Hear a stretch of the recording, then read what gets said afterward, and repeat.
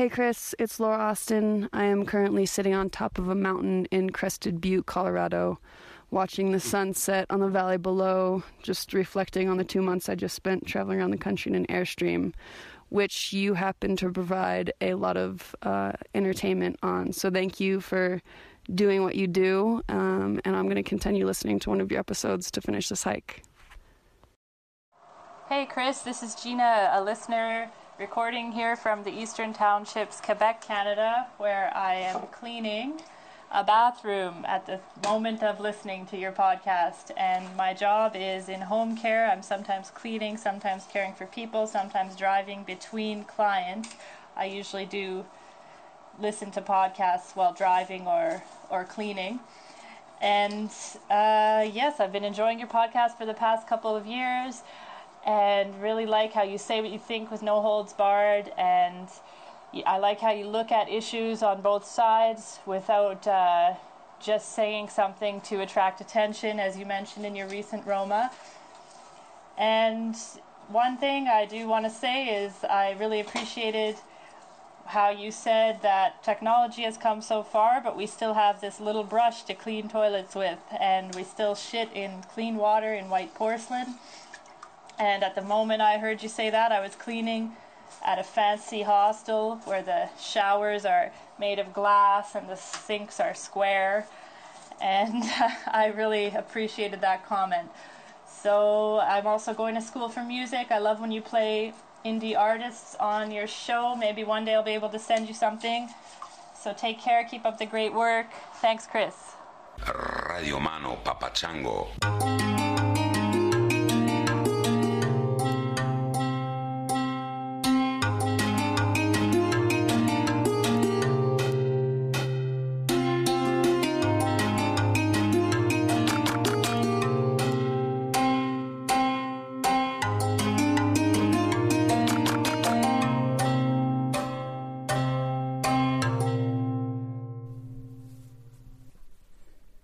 Good morning, good afternoon, good evening, good night, boyses and girlses. This is Chris. This is my podcast, Tangentially Speaking. I'm coming to you from my van, Scarlett Johansson, who is parked on the corner of, let me see, where are we? Like maybe 34th. I can't see the signs. Sorry.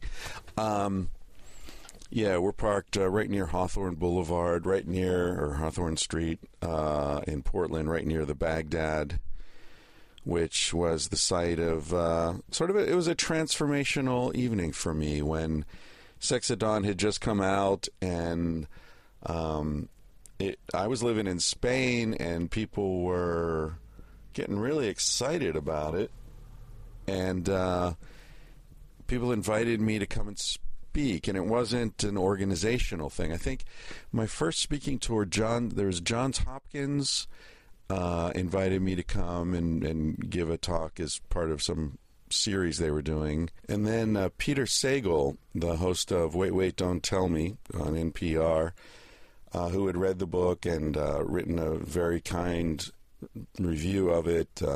He and I corresponded a bit, and so he said, "Hey, if you're going to be in the U.S., come to Chicago, and we'll do an event together."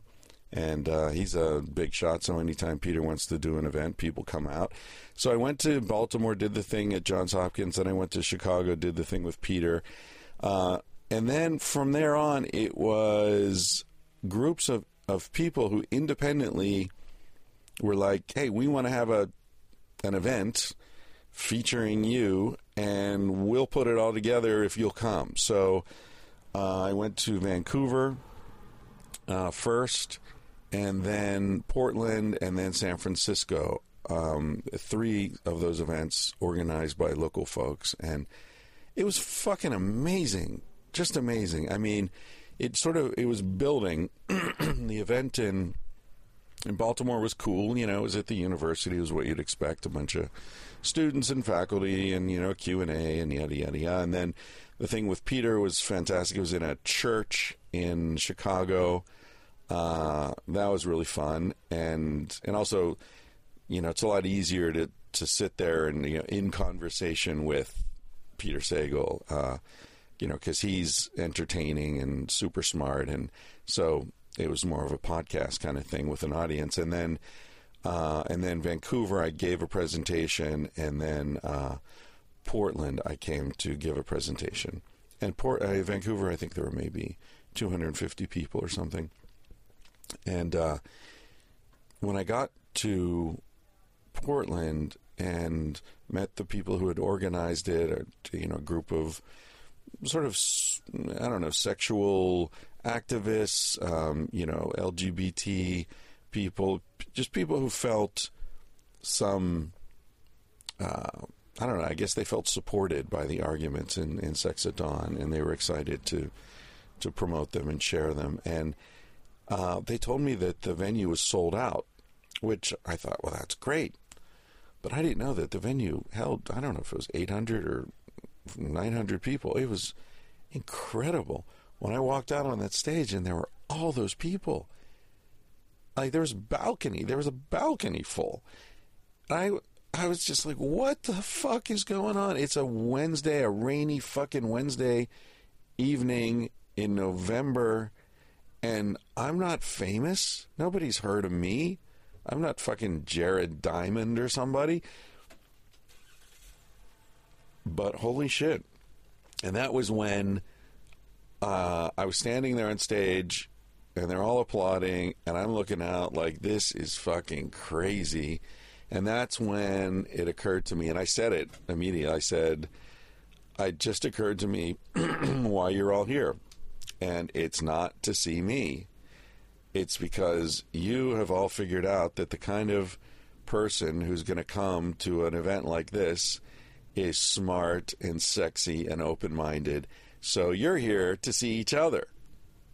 So let's all just take a break, and, before I start talking, why don't you all just turn around and say hello to each other? And so they took a few minutes, and everybody, greeted each other. And I don't know how many people got laid that night, but because of that. But I'm betting it's double digits at least. You start off with 2, so you're already well on your way when you add those things up. Anyway, this episode is with Wallace J. Nichols, who is one of my favorite new people. This is, I say this a lot, but this podcast has enriched my life so much. I hope it's enriching yours. A lot of the people I have on the podcast become friends, and I think Jay is one of those people. This is actually 2 conversations you'll hear, because the first conversation was at his house. I drove up there. He lives near Santa Cruz. I was in Santa Cruz visiting friends and doing other stuff, and so I drove up to his place, and we had the conversation. Sort of more of the typical podcast conversation. We talked a lot about his work, his book, what the focus of his intellectual pursuits are in terms of his marine biology. He's a marine biologist, and his focus is on water. So, and when you think about it, what could be a more important sort of all-encompassing thing to study than water? We are water. We're all about water. The whole planet's about water. Everything, virtually everything that lives is living in relation to water in one way or another. Anyway, so fascinating conversation. And I felt a little frustrated because, he had a meeting he had to get to, and there was so much more. I really wanted to go, Joe Rogan on him with this one. And so he went and had his meeting, and then he texted me and he said, hey, because we were all going to this dinner party later that evening, and he said, hey, I've got a little time between now and the dinner party if you want to continue the conversation.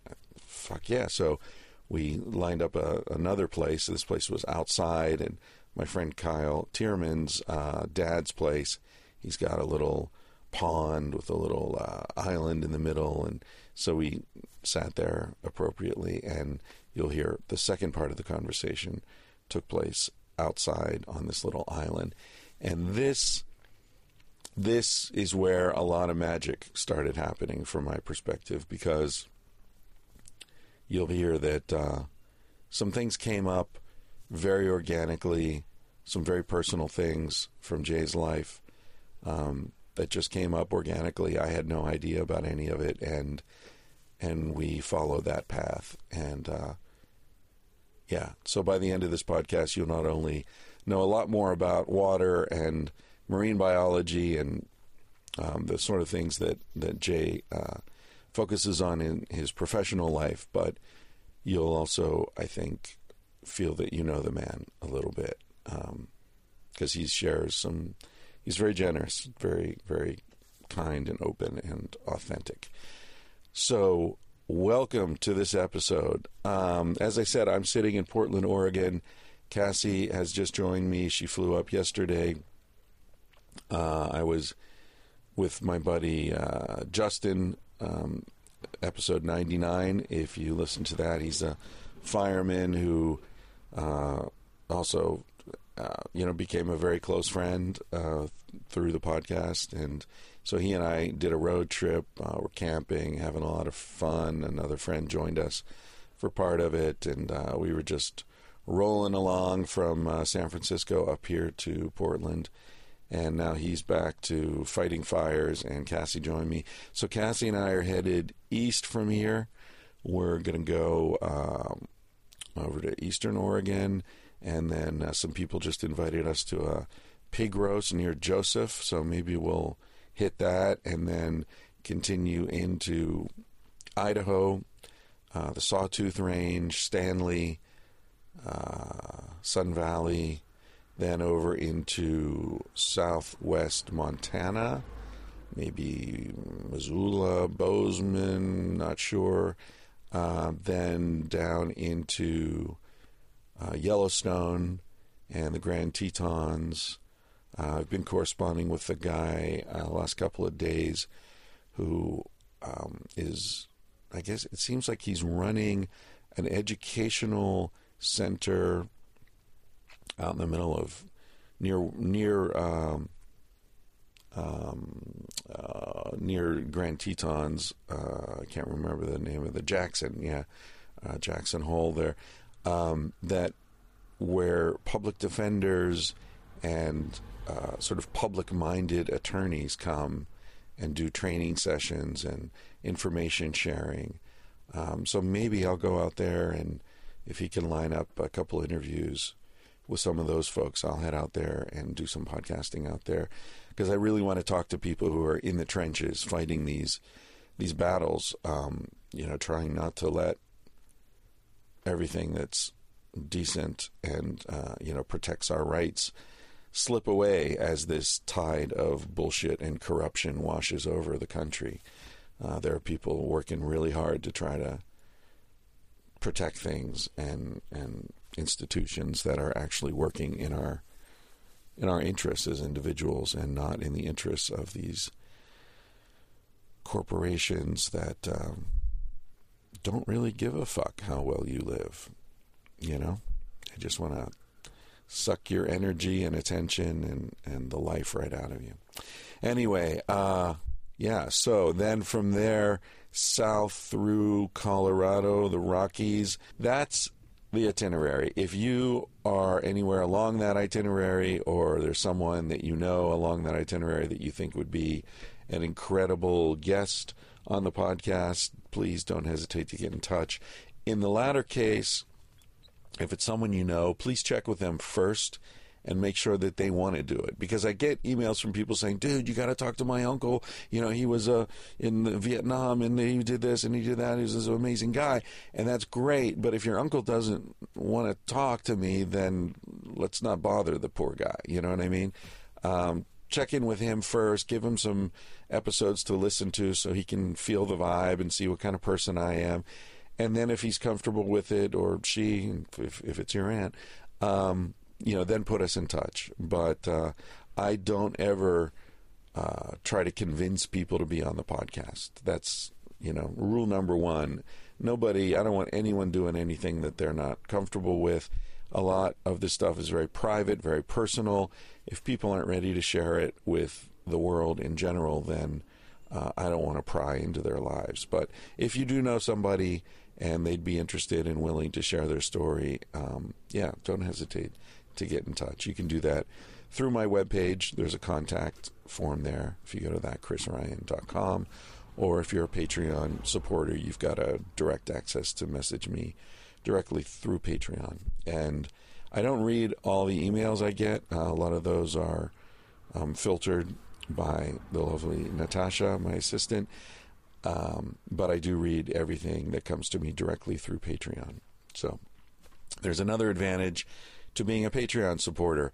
I haven't pushed it much lately, but it really helps. It pays for the diesel in the van and the repairs and when we're on the road and, everything else that keeps this operation rolling. So if you've got some spare scratch and you don't mind sharing it, if this podcast is an important part of your consciousness and your week and you're getting some education and some pleasure, however it comes to you from the podcast, it would be great if you would throw some money in the tip jar via patreon.com, or you can also use the Amazon affiliate link that is on my website, thatchrisryan.com or tangentiallyspeaking.com.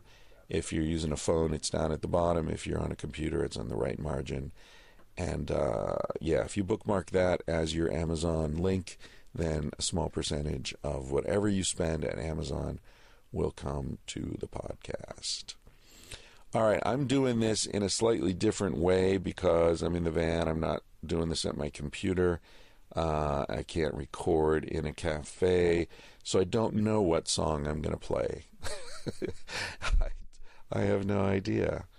And but I'm going to play some good music, and I'm going to play a couple of these voice memos that people have sent in. I've been getting a lot of really good ones. In fact, you've probably already heard a couple. Yeah, I'm going to put them at the beginning before this intro. So you've heard those. Thanks for those. If you want to send one, just record it on your phone. Keep it under 30 seconds. Tell me who you are, what you're doing, and, if something about the podcast if you want. If not, doesn't matter. Just really want to get a sense of who's out there listening to this thing. It always surprises me. People are hiking along this trail or that trail. They're in New Zealand. They're in Ireland. They're at work. I got one from someone who's cleaning toilets. I'll play that one if I remember when I get to the cafe. If not, that'll come soon. I mean, there are just the multiplicity of people and the things that you're all doing out there while you listen to the podcast. That's fucking inspiring. You're not sitting in a room alone like I am right now. I'm not in a room, really. I'm in the van. Scarlett Johansson. Oh, speaking of which, my Uncle Dan, who, if you've listened to every damn episode, you've heard him. And if not, go back to the archives. That's a really good episode, old Uncle Dan. He suggested that I do a T-shirt that said Vanthropology, a Vanthropology shirt. So I talked to Bruno, the guy who designed the Civilized to Death logo, and some other people sent in some designs too, which were really great, but then Bruno got involved, and since we had this ongoing thing with him, and his design is fantastic, so we pursued that design, and it's pretty much ready to go. So we're going to print that up, and we'll have Vanthropology T-shirts, I don't know, in a couple of months, I guess. Yeah.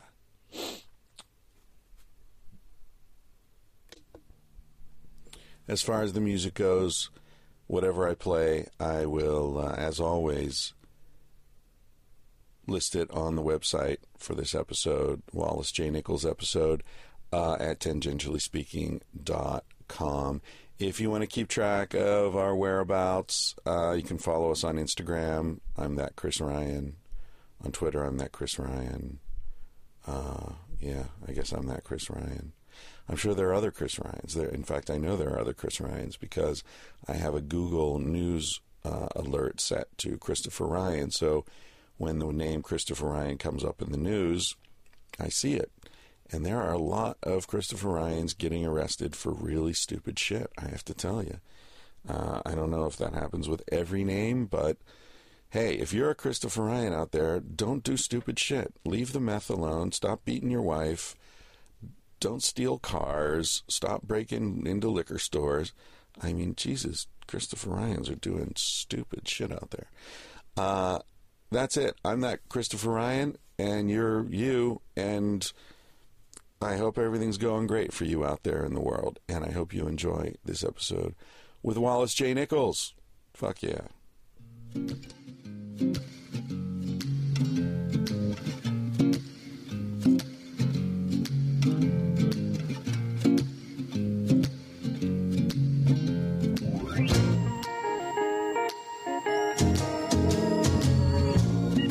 Wade in the water, wade in the water, children, wade in the water.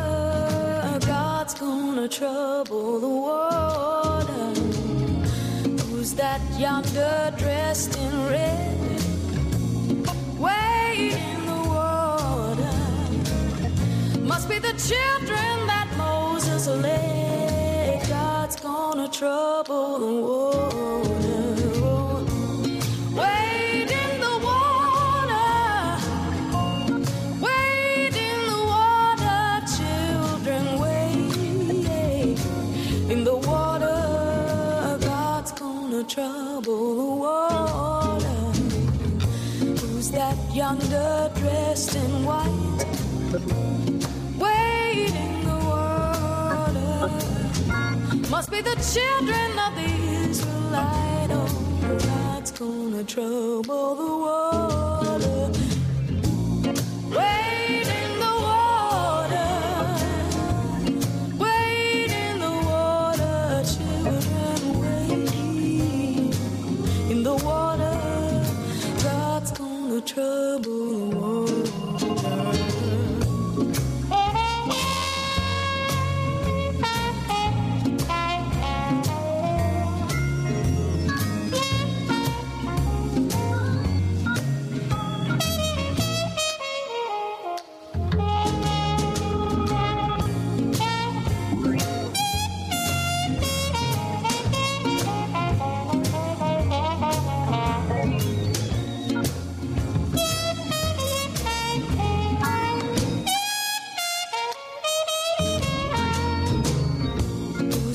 Yonder dressed in blue, wade in the water. Must be the children that's coming through. God's gonna trouble the water. Yeah. Wade in the water, wade in the water, children, wade in the water. God's gonna trouble the water. If you don't believe I've been redeemed, wade in the water. Just see the Holy Ghost looking for me. God's gonna trouble the water. Wade in the water, wade in the water, children, wade.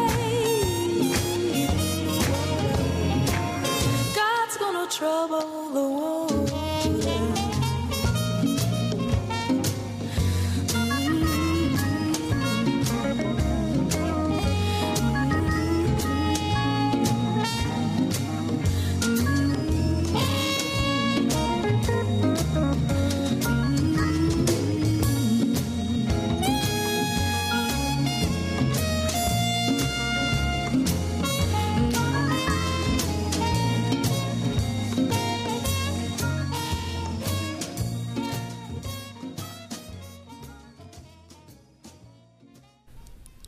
All right, ladies and gentlemen, I'm sitting in, is this Redwood Forest? Yes, we are surrounded by redwood trees. In Davenport? Is that the town? North of Davenport, California. Yeah, beautiful area. And I'm with Jay Nichols, Wallace J. Nichols, but you go by Jay. I go by my middle initial, yeah. Who is a marine biologist with some funky-ass socks on, I gotta say. Yes. I can tell you some sock stories. Yeah, let's talk about socks. This is a local company and get their name right. I think Merch 5, I think is the name, but they make these sort of custom socks. Every pair of socks has a sort of a cause to it, and so they're sort of in the socks and causes business. Really? They support sea turtles and ocean stuff and kids, and so they line up their climate change socks, and they line up their socks with causes. So changing the world one stinky foot at a time. Exactly. Yeah. Just when you thought your sock drawer was safe from causes and politics. Nope. Exactly. Sorry. No. Well, they're beautiful socks. I'll say that for them. Thank you. Maybe we'll get some help change the world with socks. You're also a model. I've put myself through a little bit of grad school by helping the Gap sell some stuff. Yeah. All right. And changing the world. Yeah, it was not. Now I'm a sock model. Sock model, exactly. So I know our time's limited, so I'm gonna I love to just meander and sort of let the conversation go, but since I know we have a deadline, I'll be a little more focused than usual. Sounds good. I can hear people out there saying, "Good, right, good." You're a marine biologist, and I haven't read your book, but as an author, I think you'll appreciate the fact that I did buy it. Oh, great. Yeah. Thank you. Yeah, we can go off down that whole, like what you're getting yourself into when you write a book, thinking that you're going to sell many copies. There's a whole other conversation. And also the people who pretend they've read it and they don't realize how quickly they haven't. A simple question will tip you off. They don't know. It's a classic case of they don't know what they don't know. Yeah, exactly. So they ask you a question. It's like, that's chapter 1, man. Right, like, exactly. Really? That's the title of chapter 1. Exactly. Yeah. There was a review of our book, one of the first reviews that came out, and the woman was really angry. And it was Megan McArdle in The Atlantic. And she said, how can you write a book questioning monogamy without even addressing the question of jealousy? And chapter 10 is called Jealousy. It's like, you got to read all the way to the end before you take a shot. Yeah. Chapter 10. Anyway, so I have a copy of your latest book. Remind me of the title? Blue Mind. Blue Mind. Yeah. Exactly. Which is on that list of things to read when I finish the one I'm writing. Well, I can explain the book in 30 seconds and maybe save you a little bit of time. Thank you for buying it. I already paid for it, man. I want to read it.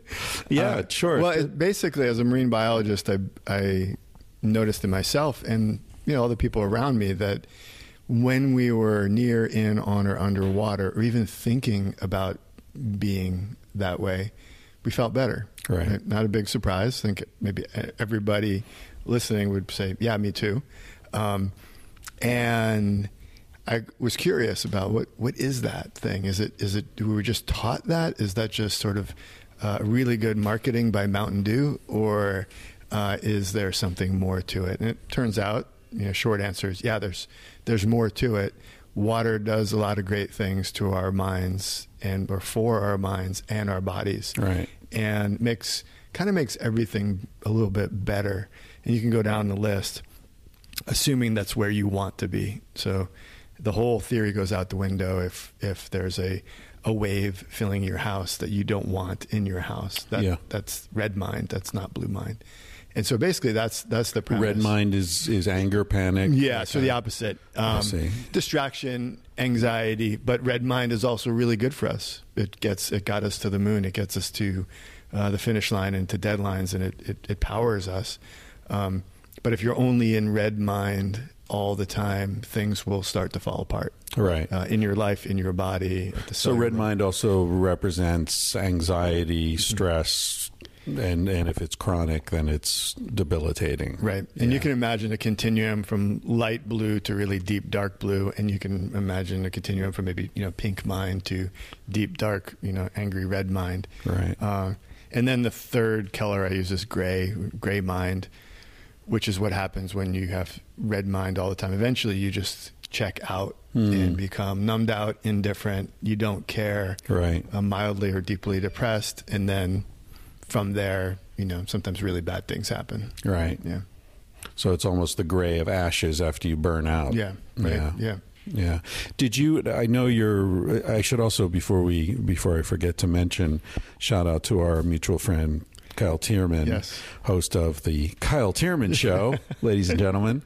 I listened to your recent episode with him on the drive up 2 days ago, and it was one of those 21st century moments where Cassie and I are driving up the 101, listening to you guys chatting, and my phone rang and beeps, and there's a message from you saying, "Hey, I think I can meet on Wednesday."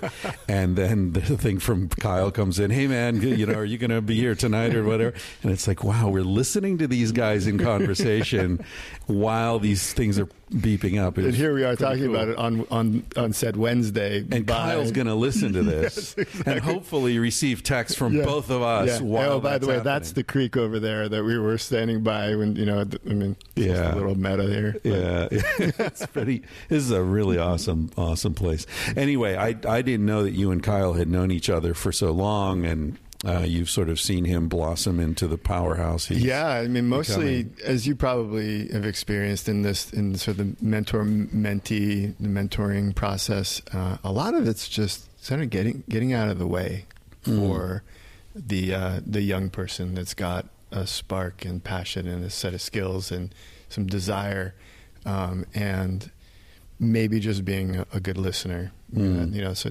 maybe 90% of mentoring is that when you work with a guy like Kyle. He has very specific questions sometimes, but most of the time he already has the answers, and it's just being.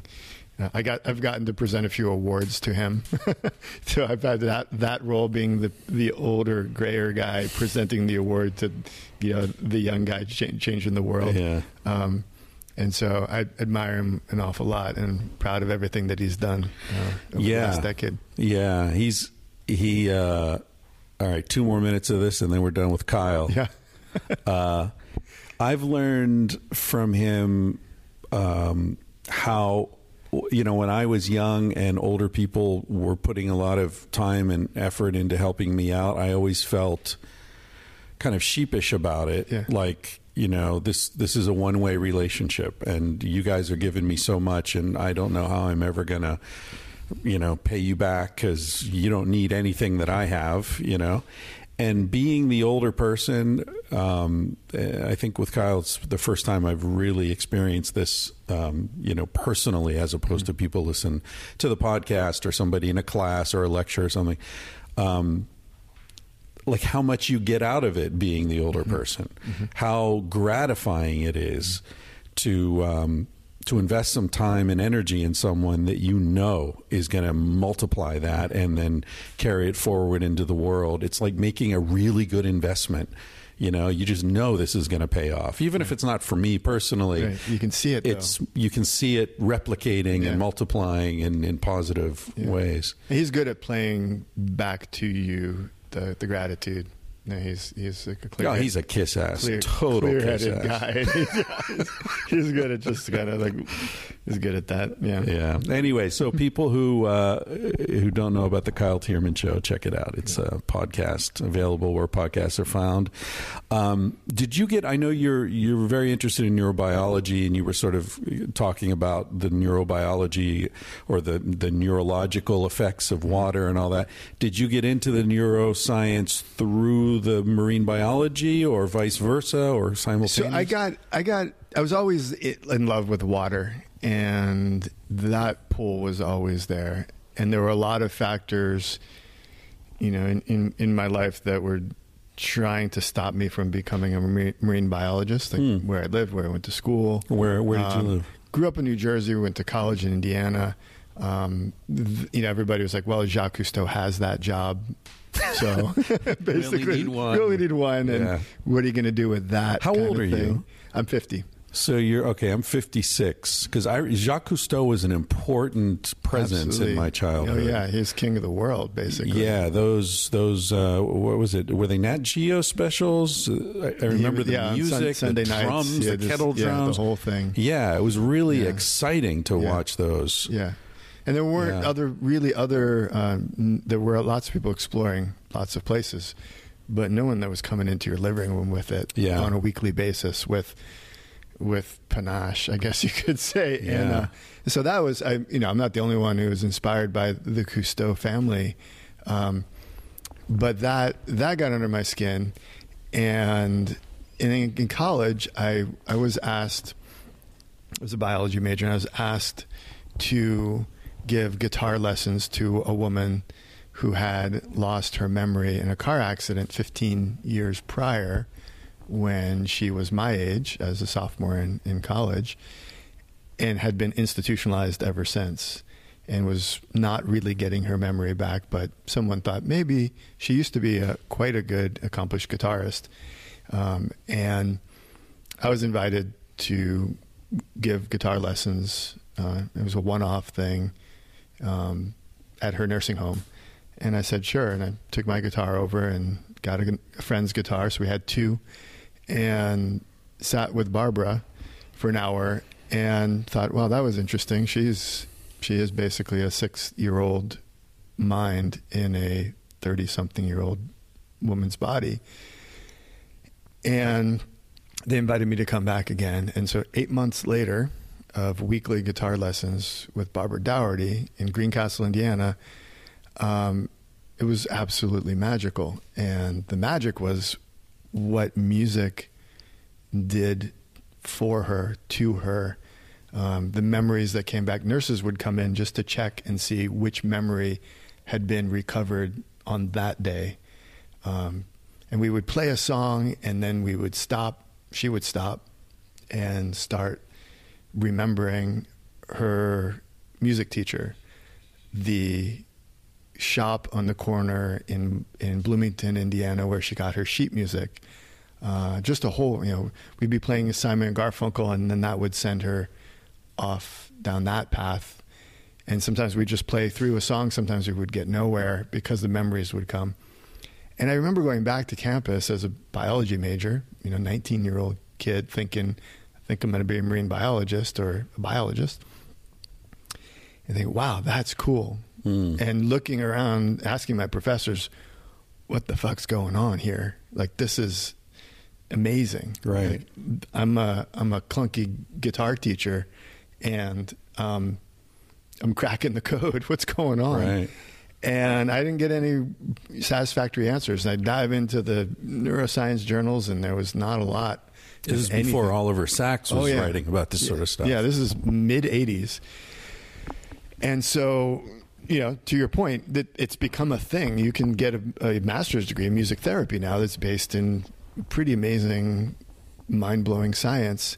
But back then, it was not a thing. And so I filed that away, kind of, and thought, wow, the brain is amazing. We know so little. We don't even know how music and the brain interact.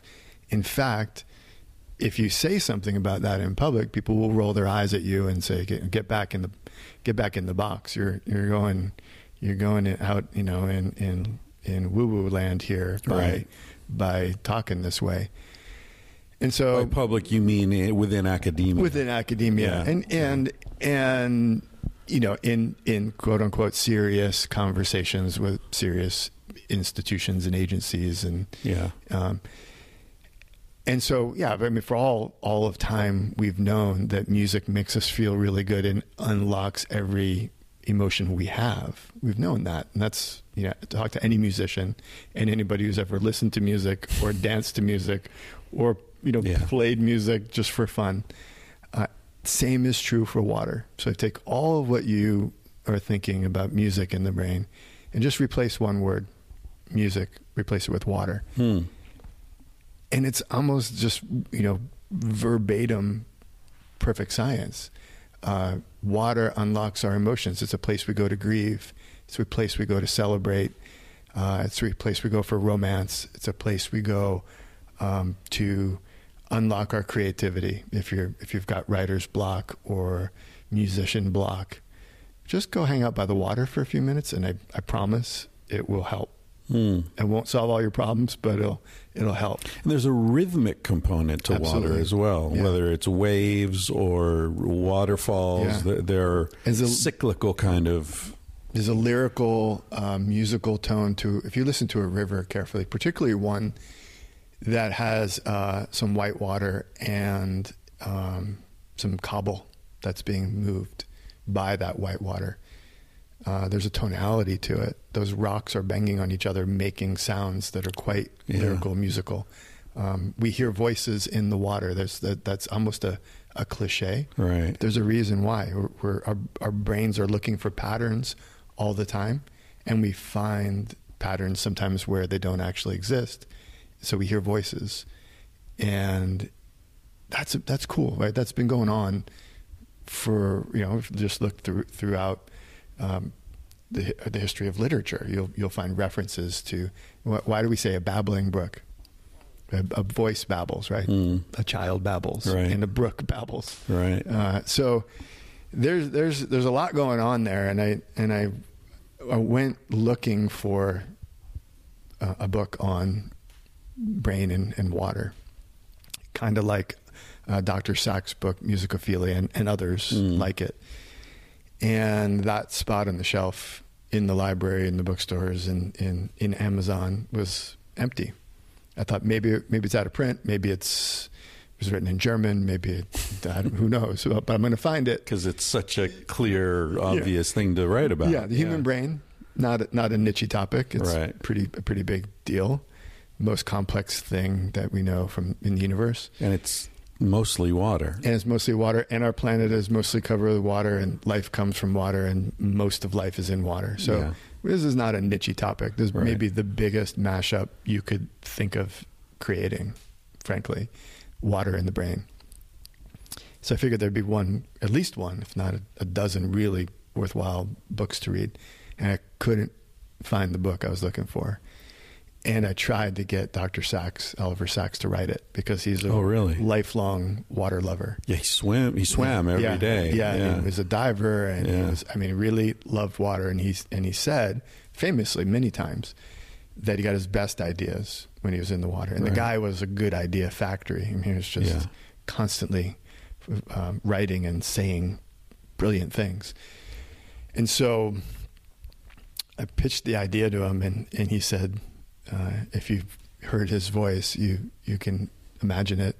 He said, "That's a fine idea. You do it." Really?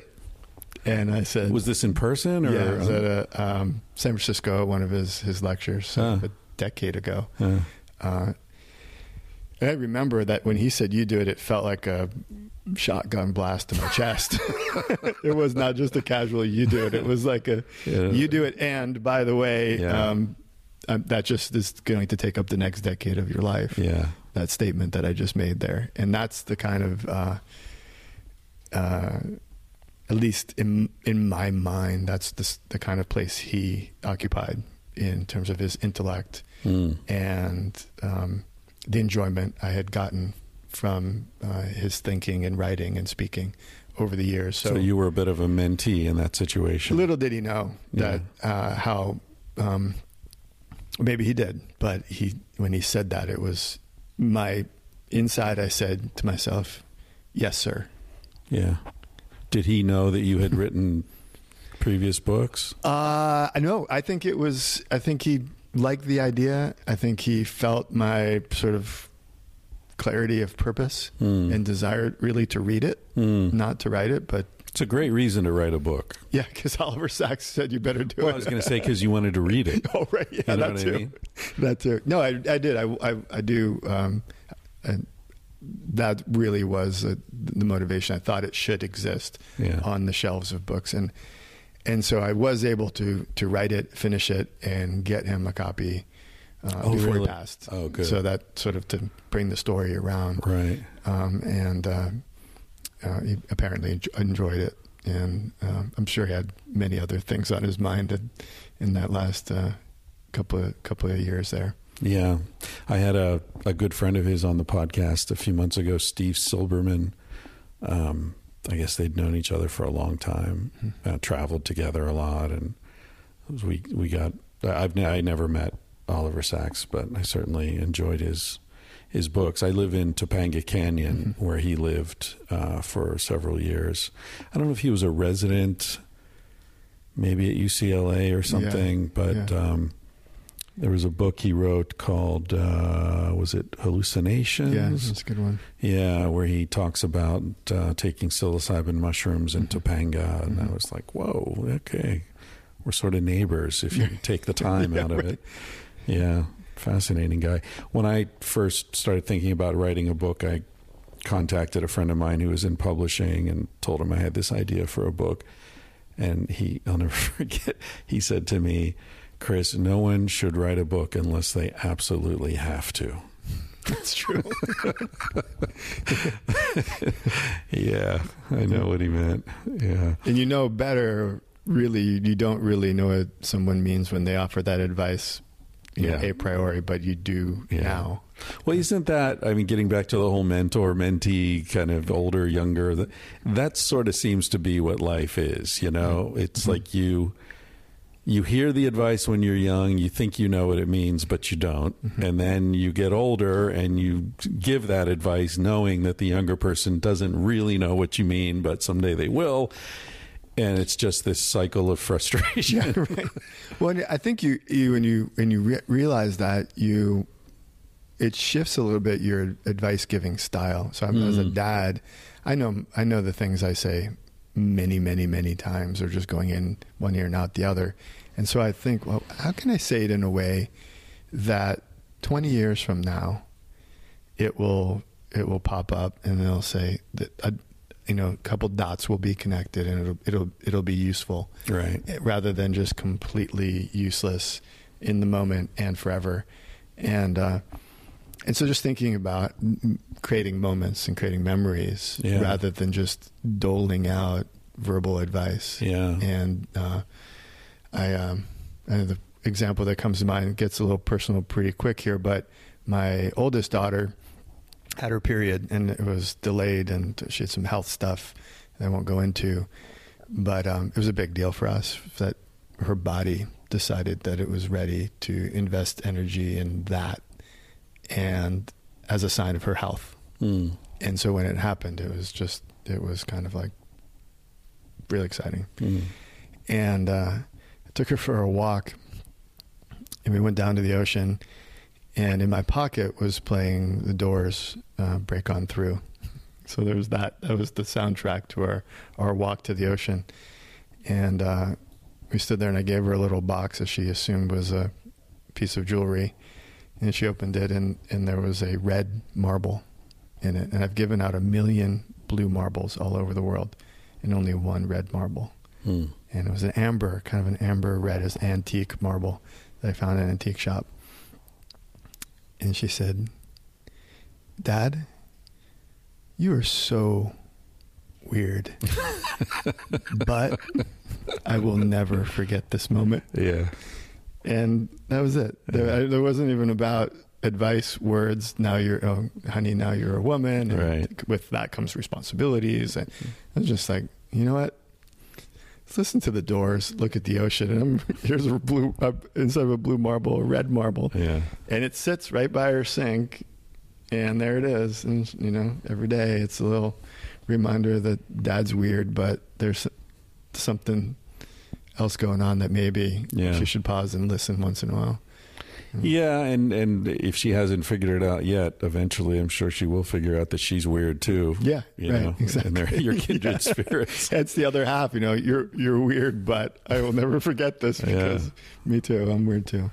When I think of things that people said to me that I was oblivious toward in the moment, but then that came back, one of the commonalities that I find is that they were said with great kindness. Mm-hmm. And in the moment, I recognized the kindness, even if I wasn't capable of really understanding the content. I recognized that in this moment, that person was really sincere and offering me something that they felt was valuable. And it was like, it was as if they'd put something in my hand that I couldn't see, but I could tell that it was important to them. So I put it in my pocket and kept it for years and then took it out later, and now I can see it.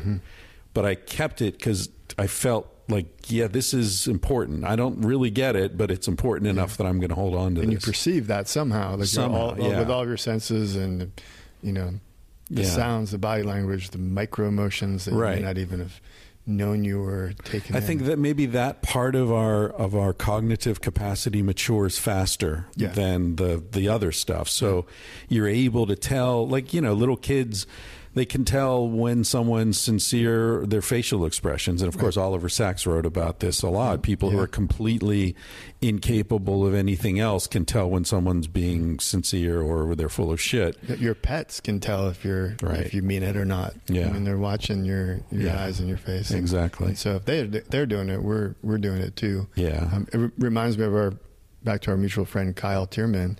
We've had this conversation over the years about being earnest.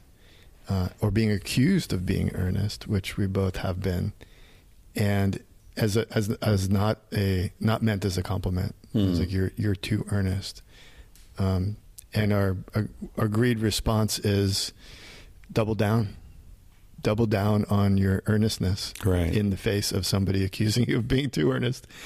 That's it. That's the answer. What's the opposite of earnest? Full of shit. Yeah, superficial, cynical, and layers of perhaps bullshit and cynicism and I think a lack of empathy. What is the lack of empathy? Well, it at its extreme perhaps is sociopathy, psychopathy. At some point, that's where you get. But without going all the way over there. I think when you don't look up and look around and care about anything beyond the tip of your nose, you start to move away from sort of being earnest. Do you think that we're entering an age of that sort of emotional numbness because we're entering an age of extreme pain, and people are withdrawing from the reality of what's happening to the planet? I think that's part of it. I think the people who don't have a way to productively and healthfully manage that pain and respond to it are one way is just to kind of be oblivious and destructive and just lash out and not care, or at least act like they don't care. And at the same time, there seems to be an incredible deepening of soulfulness and pursuit of it in response to the pain, with some success. Whether it's just saying, okay, every day I'm going to jump in this really cold ocean, even if it's just for a minute, and that's my medicine. Or I'm going to throw myself into playing music with my friends in some sort of ecstatic state, and that's my medicine. I'm going to eat really, really, really good food that I can walk to get. And all these different ways that people are saying, wow, this world's a little crazy and it hurts, but I'm going to do a few things that seem far out maybe, but really aren't. They're really basic, primal. Right.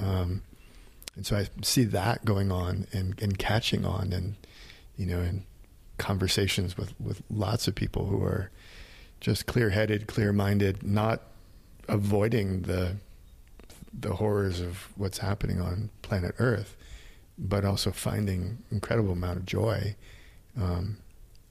in their lives. So there's both things going on, and it's a bridging the gap, and that I find that's the work that I didn't know I was getting into when I wrote Blue Mind. Even simple things at a book signing, you're standing there or sitting there, there's a handful of people waiting to get their book. Some of them are bringing a story about how water has healed them that they don't want to tell to anybody else other than you. You don't really see it coming. Sometimes you can kind of see it coming, but then they're standing there and they say, Jay or Dr. Nichols, I need to tell you this story. And then they just unload it. And it's awesome. And it's, everybody's crying, or at least we are. And then the moment ends, you sign a book and you have a mini little therapy session there. I didn't know that was going to happen. I didn't plan on that at all. It's very unexpected and raw and emotional and personal.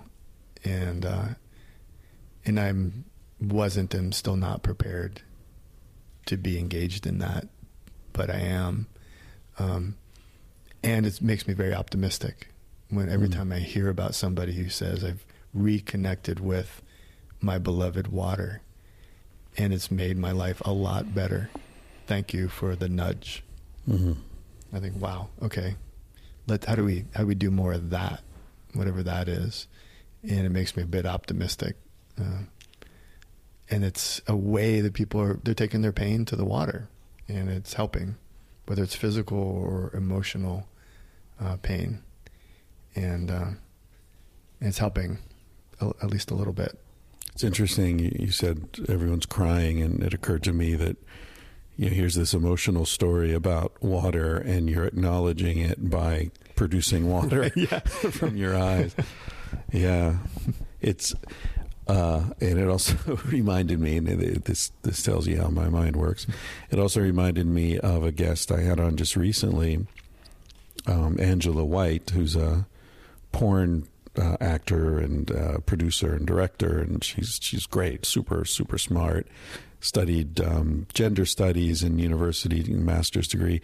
So the porn for her is work as well as passionate interest. Mm-hmm. Anyway, she was talking about her first sexual experiences, orgasms, water.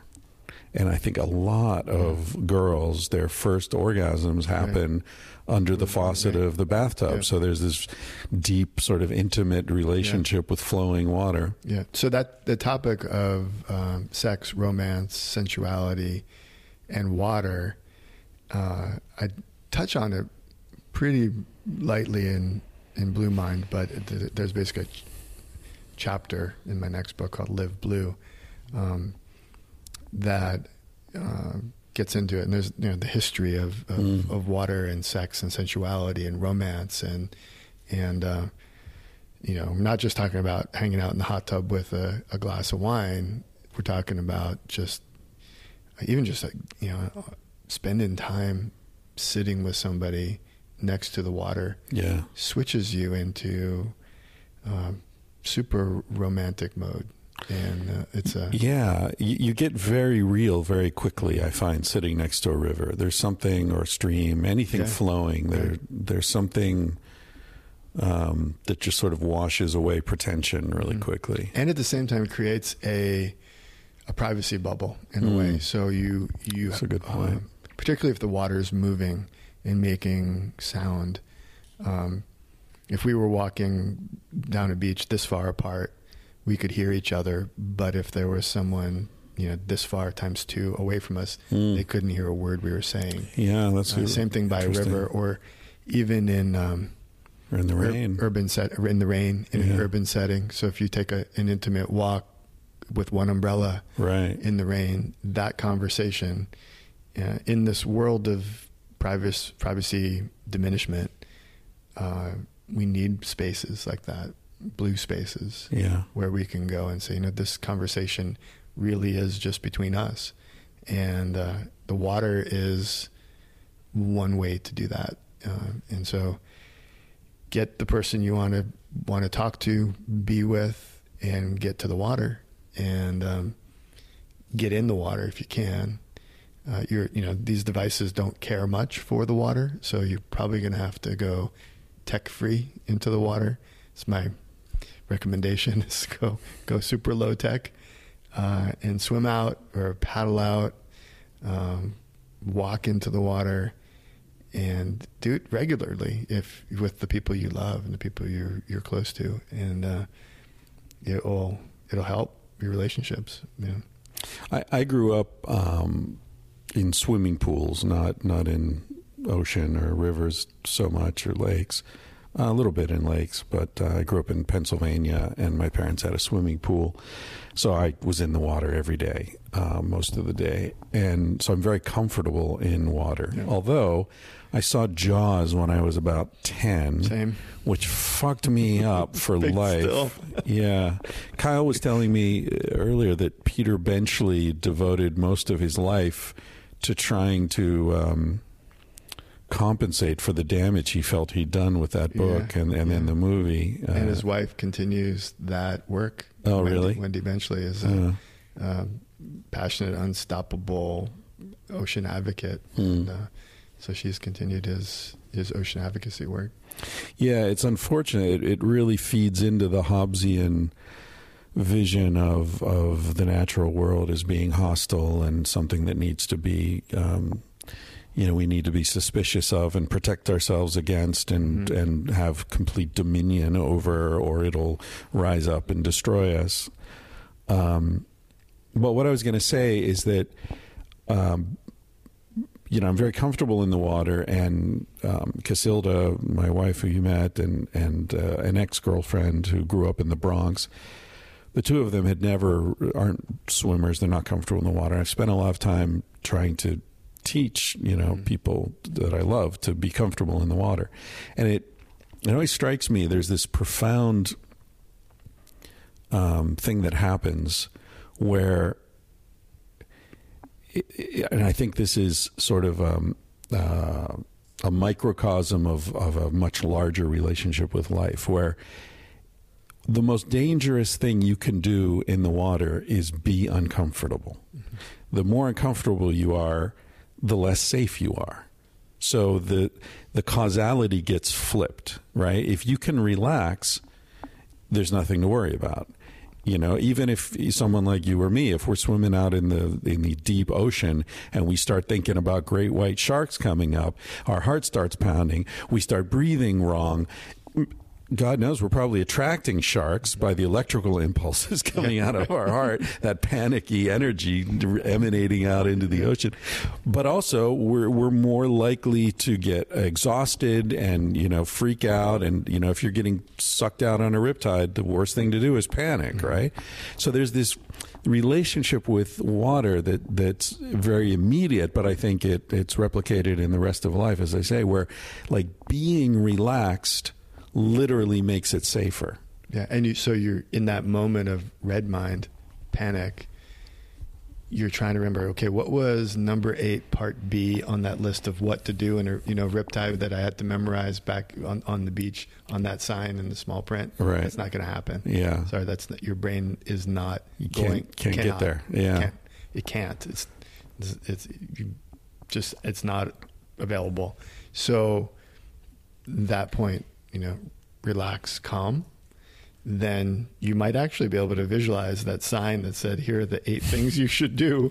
Number 8, super important, calm down. Yeah. Don't do what you feel like you need to do. Yeah. And that, that's true in the water. That's true. That's true on land. That's true in every situation. And now we have the neuroscience to kind of back that up. But along with that goes so I have a lot of friends who work on shark research and shark conservation.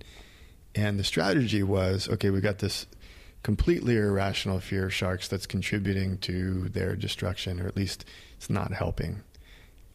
Let's just bring in several wheelbarrows full of facts and try to convince those people that sharks actually are pretty cool, that, here's the statistics on shark attacks and shark bites and deaths, and there's just, lots and lots of facts on the shark side. So you heap on a whole bunch of facts, and it doesn't work. Facts don't change that deep emotional response. You got to do something else. And the something else isn't more science. Not to say that we don't want and need that science, of course. We want to know everything we can about these animals to use that in other ways, but to change the emotional response to love from fear, it's not going to happen because people read just that one more fact that you put in your peer review paper. So scientists are learning that that's true. And the reason why we know that's true is because there are other scientists who have studied how the brain works. And so those scientists could tell these scientists that you keep hammering people with facts and know what you're doing. You're driving them away. You're not driving them towards the sustainable goal. You're pushing them away. And so it's the same thing with climate change, any kind of behavior. We just load more facts isn't going to do it. And so that I just was reminded of that with the shark conversation, and really it holds for any other piece of good that you want to try to do in the world. If you come at it with a lot of acronyms and a lot of data and a lot of facts, people are probably not going to listen for very long. Right. And also a lot of anger. You and Kyle talked a bit about your frustration with environmental organizations that try to shame people or guilt trip people, and your angle is more create a narrative that's inclusive. You talked about your work with the sea turtles in Costa Rica, was it? In Costa Rica and Mexico, throughout Latin America. Right. How you were able to slowly convince the people who were hunting them and destroying them to actually protect them. Mm-hmm. And that's so your approach to environmentalism is more of a Martin Luther King Gandhi approach rather than Earth first. Right. I guess. Yeah, and you could sort of argue this theoretically all day long and probably conclude that either way might be right. But if I look and just in my own career, what has worked and what has not worked, where are the places that are still thriving and improving? What are the species I've worked with that are increasing? Every success story rests on the blue mind approach, I would say. All of them. Places where people went in sort of guns blazing, where day one, I'm going to humiliate you and make you feel like a dumbass because you've got your facts wrong. I'm going to do it in public with your peers and your friends. Whenever that happens, it doesn't go so well. Yeah. It doesn't become a movement that rebuilds and restores and regenerates life. It doesn't. It becomes a war. And so if that's what you want, if you want conflict that you can fundraise on top of to create an organization to do that thing in perpetuity, well, that's a great approach. But if you want to solve a problem and put yourself out of business and then take what you learned and move on to another problem, I would take a different approach. So, but don't organizations, isn't this part of the problem that organizations, to the extent that they're living things, they don't want to die? Right. So whether we're talking about the war on cannabis that came out of the war on alcohol, so suddenly when that finished, they needed to find something else to attack, and or we're talking about an environmental organization that the last thing they want is to win their cause. Yeah. So there's a tension there, because most of the people who are devoting their lives to working for an organization that's, in social or environmental change and are generally underpaid and overworked, sure, and, are not doing it for the glory, for the money, for the pay, for the benefits package, for the security. That's, it's because they care. So let's, start with that. But then there's this piece of the puzzle where, the organization is there something in the charter that says when we are successful and this is how we define success, we dissolve? Generally, no. That would be cool. It'd say, we will no longer exist. We will have a transition period of 3 to 6 months. We will take the assets that remain and divide them among some peer organizations, or send them back to the donors, or do something really great buy everybody a reusable water bottle and call it a day, and then everybody can go find another thing to do. Right. That's not. Good luck with that. Generally doesn't happen, but that's how I've approached all of the problems I've worked on.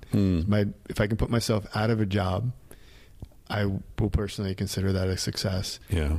And so the sea turtle work in Mexico worked. That's it. I don't do that much anymore. I'm a cheerleader.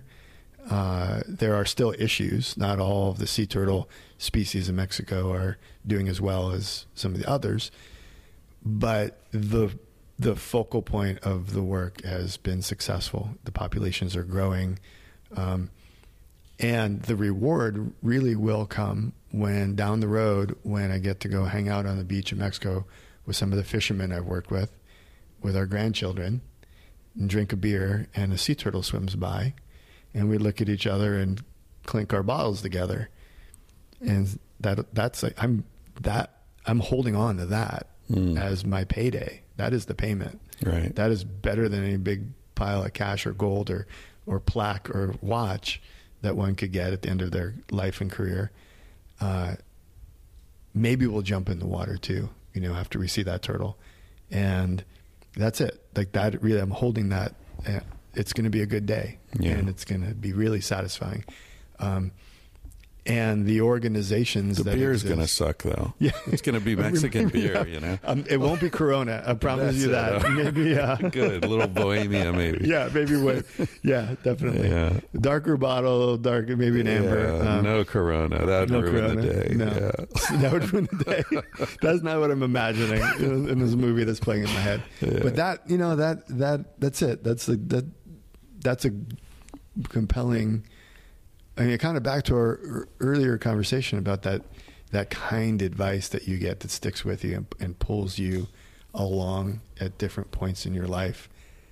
That idea that that I'm holding on to, and that being able to just sit on that beach and see a turtle and know that I played a role in the continued existence of a species, and that the dudes I'm sitting with were along for the ride and had learned from them, and that clink of a bottle is sort of the payment in a way. Yeah.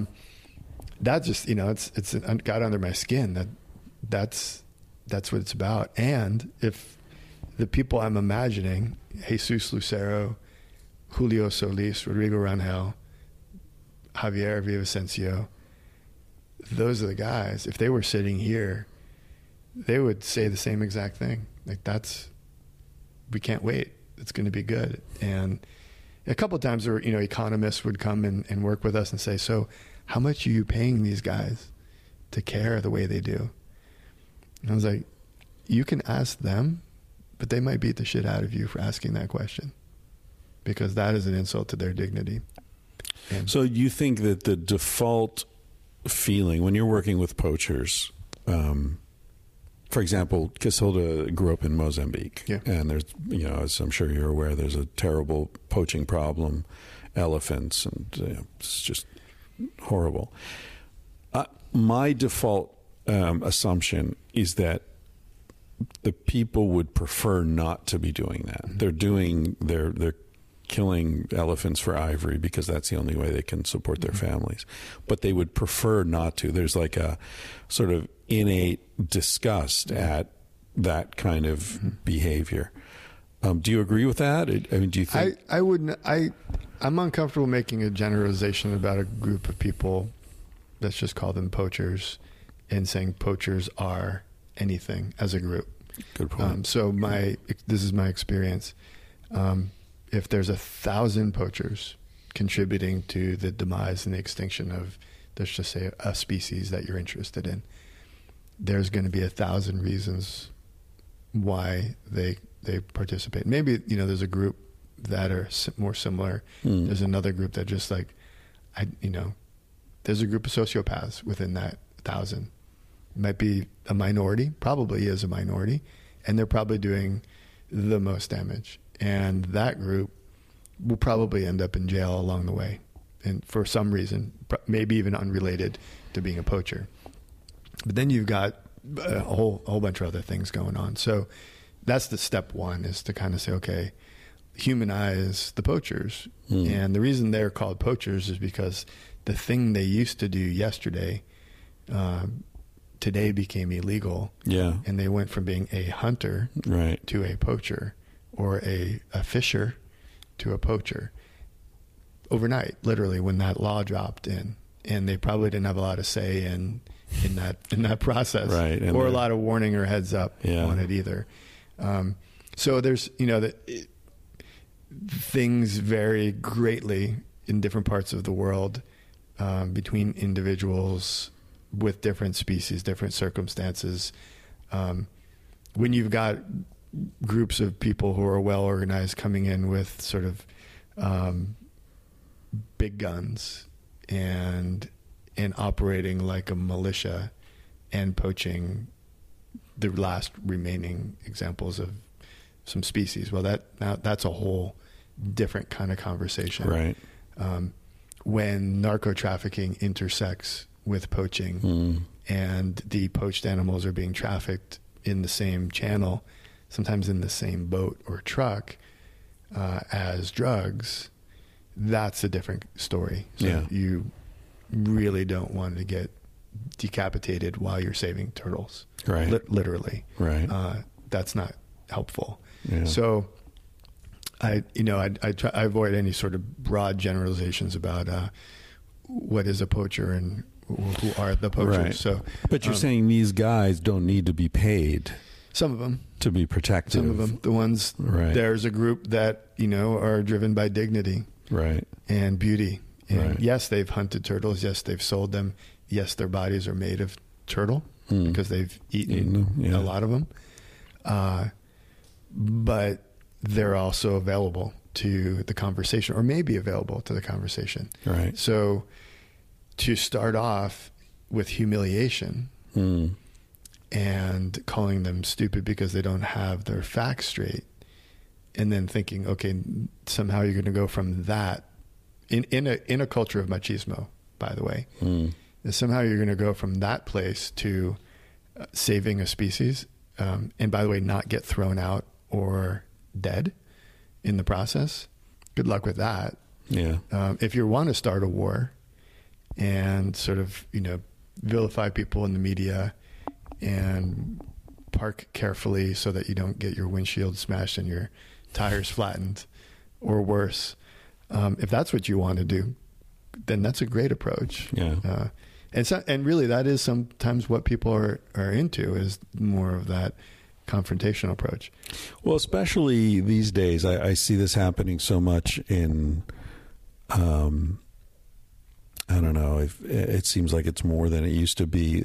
People are seeking confrontation just because it attracts attention and it raises everybody's profile. Clicks. You get more clicks. Yeah. I mean, if I post a bloody photo of a turtle or a dolphin, it gets more response than if I post a photo and I say, see this animal, it's on its way to recovery because the quote unquote bad guys are saving it. Yeah. Like that gets a few people who say, thumbs up, good job. Right. But if I post something that says, people suck, here's a dead turtle, I get way more retweets on that. Yeah.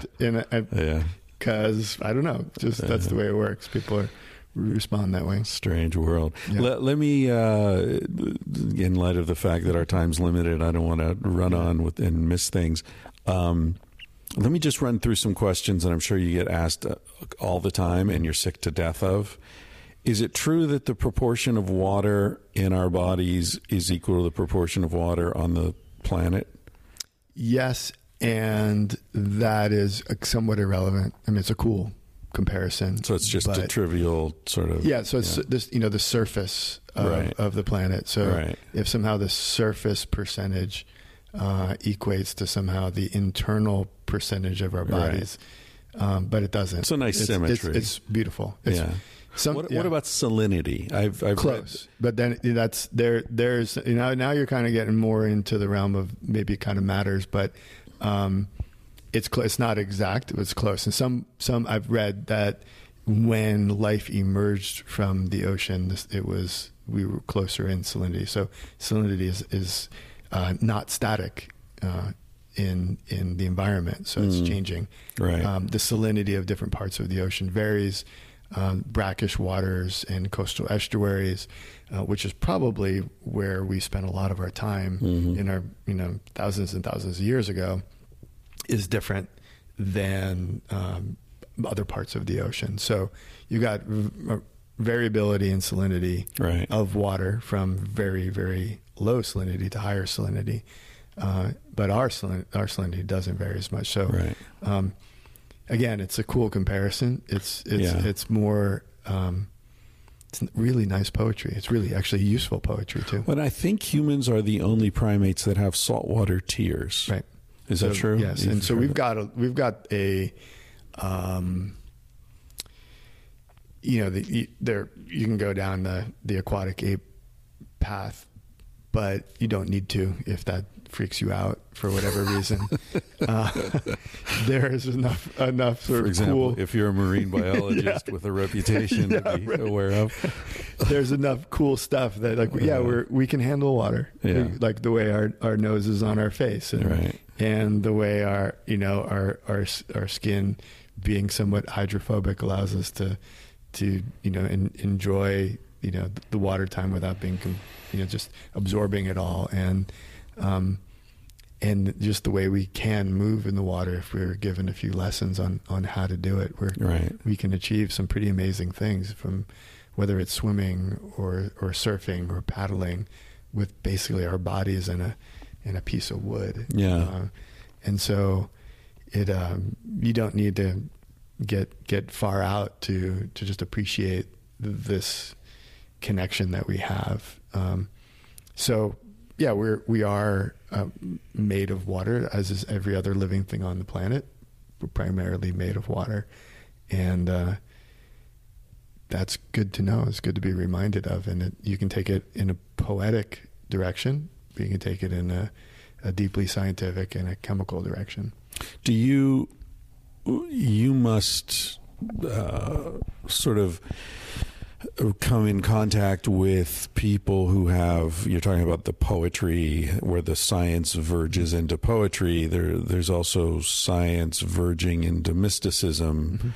I interviewed a guy recently who's sort of a, biohacker, health guru kind of thinker, very, very smart guy. And the responses to the podcast I did with him were 80% this guy's a genius, and 20% this guy's totally full of shit, snake oil, And I think the area that triggered people the most, and honestly, I had trouble with as well, was when he was talking about homeopathy and how that the essence of water could be affected by coming into contact with something that then was removed, but that the water somehow contained an impression of that thing. So that for me, and that's not something that I study per se, but I do come into contact with this conversation, and I'm comfortable with saying I don't know when I don't know. Right. So that's sort of that's not my backdoor out, but that is often the case because water really is a big topic. So, but what I've learned is, and this isn't a dodge, but the power of placebo. And so placebo is not a dirty word. Placebo is an awesome word. And what placebo means is that your brain makes the drug. Your brain makes the chemistry happen. And that you don't need to buy it and ingest it. You make it. And the reason why every pharmaceutical on the planet works is because we have receptors that allow them to work. The reasons we have receptors are because we made them. We evolved them. So that implies some capacity that's inside of us already. So that I call it blue SIBO. So if you think that your morning swim makes you happier, healthier, more creative, stronger, sexier, better at everything you do, that will help you a lot. That's a powerful set of ideas. And that's not to say that therefore you can swim through sludge or in contaminated water and it doesn't matter. That's not true. The water can still make you sick. There is still the chemistry of the environment going on. So that's part of everything that's going on in most of these conversations, that if you believe it's going to work, your brain is so powerful. Your body with your brain together can do some pretty amazing things. So in the realm of water, that's worth considering. I call it the blue SIBO effect, and not with any disrespect at all. In fact, quite the opposite. Yeah. Water, my understanding of physics is very limited, but it seems that water is a pretty simple molecule. Mm-hmm. And yet, within that simplicity is just incredible complexity and nuance. And, and importance. I think there's the simple observation that water is the matrix for life on the only planet we know of so far that has such life, and that NASA scientists in their search for other life in the universe are first searching for a signal of water as the indicator. FTW, follow the water. Right. So as we search for our life sharing our universe, we're actually on a quest for water, because it's working here, so it may be working elsewhere. Right.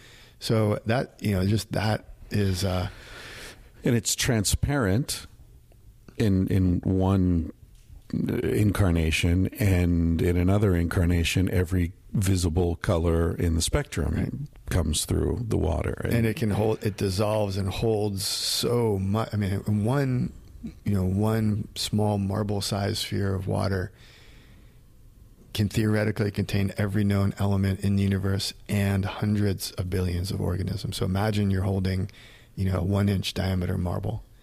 That much seawater is so full of life and so full of everything in the universe. Yeah. It's just incredible. And yet it looks like a beautiful little clear blue sphere, with light passing through it, but it's just chock full of life. Something to keep in mind next time you're swimming, across a lake or taking a swim in the ocean, and you swallow a mouthful of it, that you're literally swallowing just like a lot of living organisms. A lot of them are bacteria and viruses. Some of them are plankton. Yeah. And just a little bit of every element in the universe. It's kind of mind blowing. And the most interesting question to me is, how did we get so far away? How did we break the value equation so badly around this substance that is fundamentally the most important matrix of our planet? How do we get so far away from the honor and the reverence that it rightfully deserves, to the point now where we're so wasteful and abusive? We're intentionally pumping toxic chemicals into the aquifer and fracking. Mm-hmm. It's just the aquifer that we know is the water that we need to do things, not just brush our teeth, not just cook our meal, but bathe our children. Yeah, like bath time. It's like we're connecting our sewer pipes to the kitchen intake because somehow somebody made some money. It's unbelievable. So that's if there's a goal of writing Blue Mind and being out talking about it, it's how do we fix the story? The new story. We had the old story that worked pretty well. It's full of reverence. Then the newer story that's totally broken. How do we create the new story that helps us fix this problem? Because the basic story is important, and these basic sort of archetypal things that you just know are so important. Yeah. Back to Jaws. Like, people are afraid of sharks. They don't know why. They just are, because of this incredible story called Jaws that was written and then, became a movie, then became, part 2 and 3 and 4. That story got under our skin. So how can we create a powerful story for water that is based in science, that, because we've got plenty to say about water that's pretty mind-blowing that people don't know about, that reminds us that from conception through death, water makes our lives so much better. And maybe we could learn that in school, but we don't. None of these things we're talking about are, at least in my 24 years of schooling, I've never learned any of this. It was never brought up that you're having a shitty day, just go to the water. It might be your bathtub, it might be the pool, it might be the lake, the river, the ocean. But if you're having a bad day, try the water. All right, ladies and gentlemen, this is a very special situation here. Jay agreed to continue the podcast after his meeting that he had to run away to. And so we are now sitting in an island in a malarial swamp. in a bamboo grove in downtown Santa Cruz, of all places. Yeah, there's like a little patch of jungle that we discovered, and we're sitting here. There's a gazebo, and it does look like Vietnam or something. Yeah, we're surrounded by water. Literally, we're on a tiny island surrounded by a swamp, and and then further out we're surrounded by Santa Cruz, but you wouldn't know it by looking around here. So we were talking about, while I was setting up, we were talking about waterborne illnesses. Yeah, and you told a story which I won't ask you to repeat that involved diarrhea and Cindy Crawford. Just imagine the story. Yeah. You know what it is. Call me. I'll tell you the whole story, but we won't do it here. And you look kind of like Richard Gere too. Yeah, right. I wonder this all fits together somehow. It's all making sense. Yeah. Have you ever had any like really negative water related experiences? Any like almost drowning or? Several, and personally, but I think the most profound one has to do with my mom. And she grew up in Green Bay, Wisconsin, and acquired a lifelong fear of water because of 2 incidents as a kid. First of all, they weren't allowed to swim at Bay Beach, which is the famous spot along the lake there, because of contamination, which began before, just before she would be old enough to kind of enjoy the lake. But she had 2 drowning scares as a kid, and as a result had a lifelong fear of water that she still has. And so indirectly, I just have to say my life was diminished by having a mom who didn't want to get in the water with us. And my dad did, but my mom wouldn't. And she loved to be by the water. She loved to watch us in the water. She still loves second floor balcony view of any water and a margarita at sunset. But being in the water is not her thing. And as I was writing Blue Mine, I thought about that more deeply, and I thought, wow, what a loss to her and a loss to all of us to not be able to be with her in the water, because that's one of the best parts of my life right now, is being in the water with my kids. And so I missed that, but traveled back to her high school reunion with her, to her 50th, and we went looking for the guy who dunked her. And, so he dunked her like horseplay in a pool or something? Yeah, and it was fun and games, junior high school. She came up, tried to get her breath, dunked again, tried to come up, dunked again, until it became panic, but it was a game for everybody else, not for her. Jim, I won't say his last name because Jim, if you're listening, you fucked up my whole childhood. So were you looking to kick his ass? No, I don't know. I wasn't ready. 80-year-old guy. Jim, you motherfucker.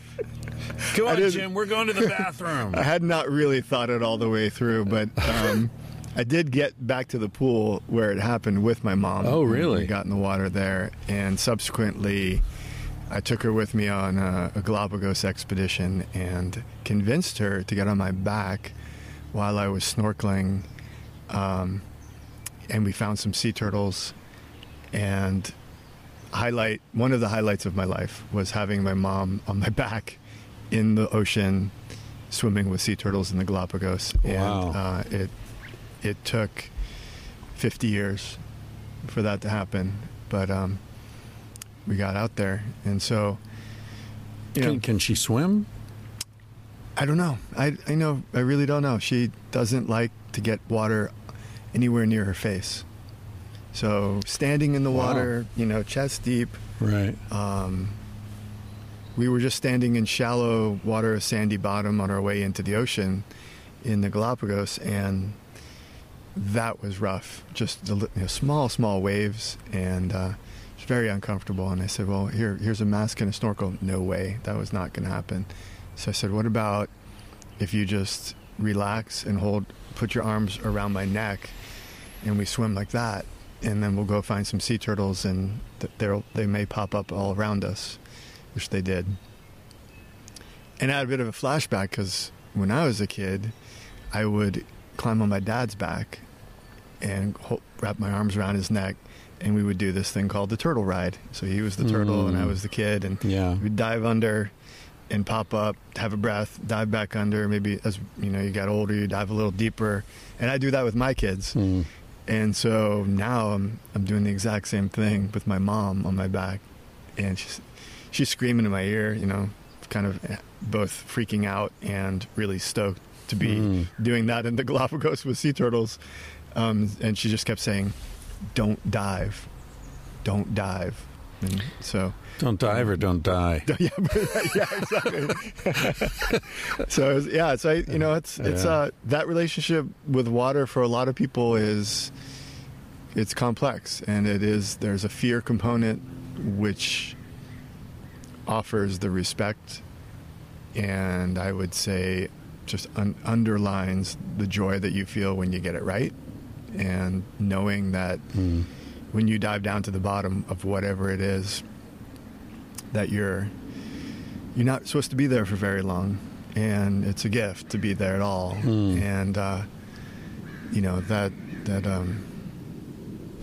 fear part of it is real, for sure. Yeah. You remind me of I did that same thing with my father when I was a kid. I told you we had swimming pools, and I'd wrap my arms around his neck, and he'd go underwater, and I got that thrill of like my dad, strong, and carrying me and holding me and all that. And it wasn't until I was probably in my 30s, and just in conversation, he said something about how he'd always been afraid of the water. And I was like, what? What are you talking about? We used to swim in the pool all the time. He said, yeah, but I was always afraid. Wow. I said, really? Like when you had me on your back? He's like, I was terrified. But I didn't want you to be afraid, so I didn't let you see it. Push through it and teach you to not be afraid. Yeah. And that's sort of a metaphor for other things. Like his father was abusive, and he grew up in a very unloving household, and my childhood was very loving and very unconditional love, and in so many ways he and my mother sort of I really admire them, because they resisted that very strong urge to pass on their pathologies. I think that's probably one of the most beautiful things a parent can do, is consciously decide, I'm not gonna let this keep cascading down the generations. My dad's father was maybe typical of that generation, but distant. And my dad made a point every night the last thing we heard was, "I love you." And I remember talking to him about that when I was a little older, and he said, my dad never said those words to me, ever. So I'm saying it I said it to you and your brother and our 3 foster sisters every night. Right. As a point, you made a point to, like you said, break that cycle. It's so cool because it doesn't come naturally. No. Like you don't know how to say I love you if you never heard it. You have to practice. Yeah, right. Yeah. Really. Well, my parents, my brother and I were both adopted, and I have 3 foster sisters that are older than me, and so they adopted 5 kids. Yeah, we had a house, and then we had exchange students, and it was sort of when they realized that they were not going to have their biological children, they just basically said open door policy at the Nichols house. That's great. And I reflect on that, and that capacity to one day somebody hands you a child and it's yours, and the day before that child was a complete stranger, an unknown, and then one day you decide, I am going to take care of this child for the rest of its life as a parent. Right? That, to me, I marvel at my own parents, and all adoptive parents, and it gives me a massive amount of optimism and hope of what we can do. And if you can decide one day that a child you never met will be your responsibility for the rest of your and the child's life, wow.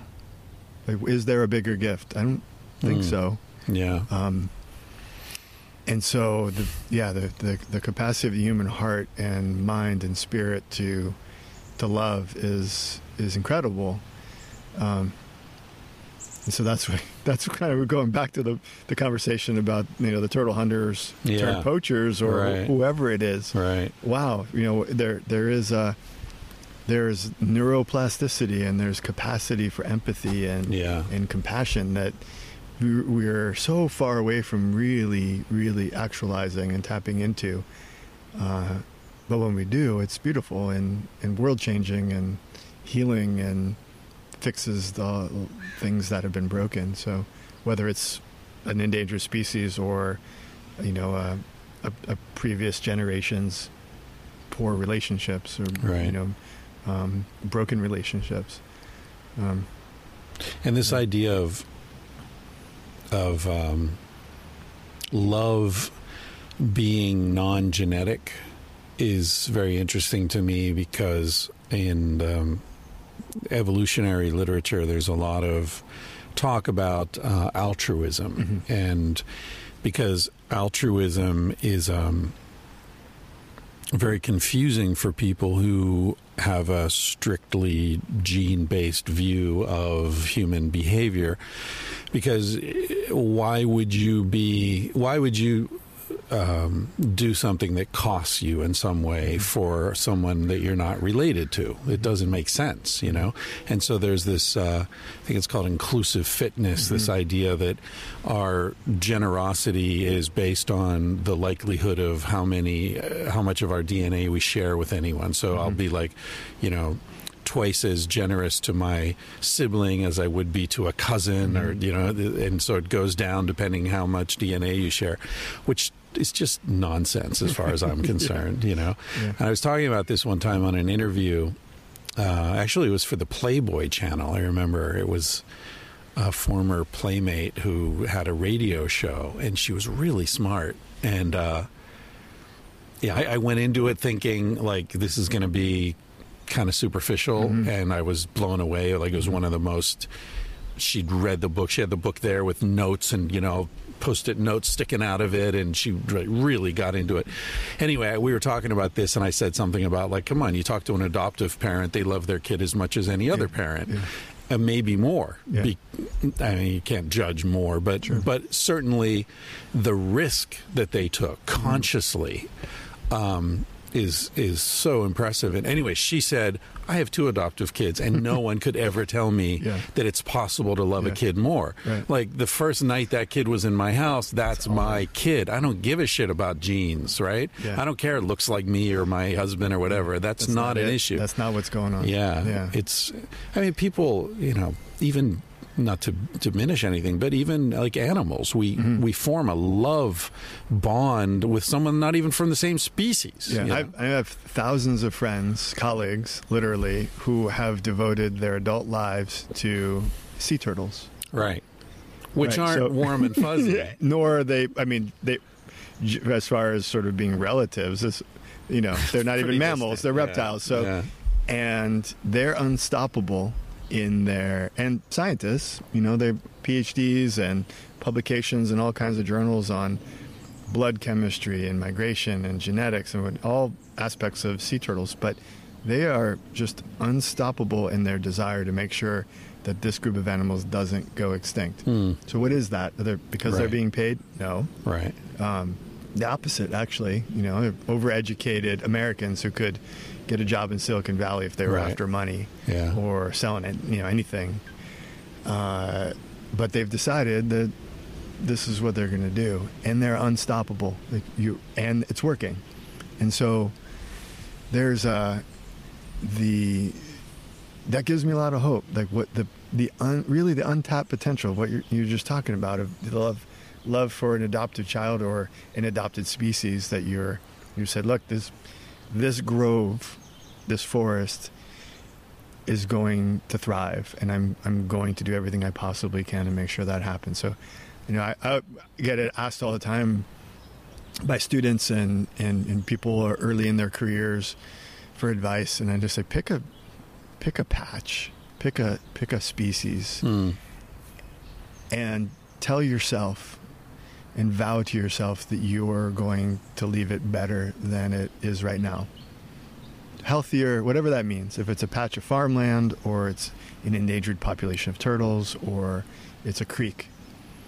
And just work for the rest of your life to make that piece of our planet better when you're done.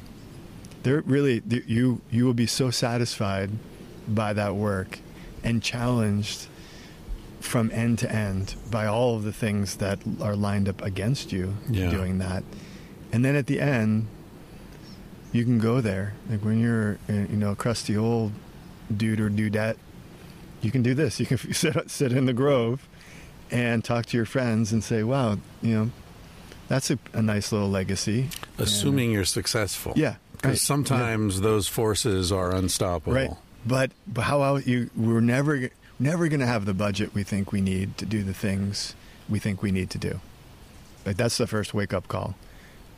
Whatever it is, whatever the movement is, it's a social issue or environmental issue. Yeah. We're just not going. We're going to be outfunded. So, what do? You do things that don't require money, which turns out are pretty fun, and they require an understanding of human emotion and building of trust and love, and that's what. Every time, all the wins I've seen have not been based in deep pockets. All the lasting wins. Yeah. The political campaigns is a different thing. But I'm really not talking, I guess it's the difference between a campaign and a movement. Right. The campaign mindset is very different than the movement mindset. Do you know who Josh Fox is? Yeah. Have you ever met him? Yeah. Mm-hmm. Really? Yeah. Oh, okay. He's a good friend of mine. Oh, really? Yeah.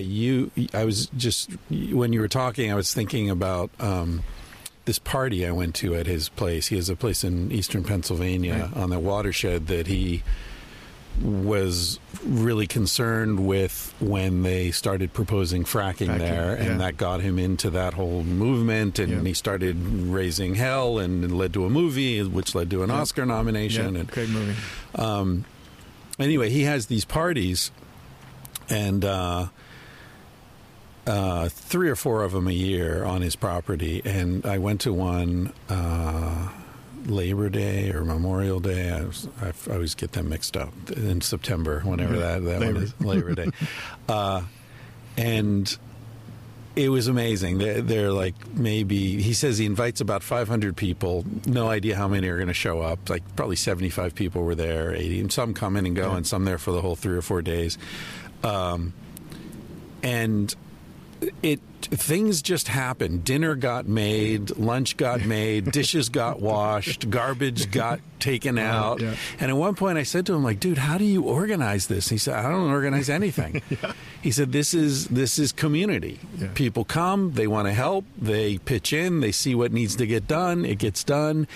And he's this fulcrum of political activists. Like, he's a big Bernie Sanders guy, and like the guy who ran the national Bernie Sanders campaign was there, and art and theater and film, and there are all these music, there are all these people from different worlds, but they all have the same mindset, which is what you were saying. It's not campaign based, it's more movement based, and Josh is very adamant about the idea that movements happen because of community.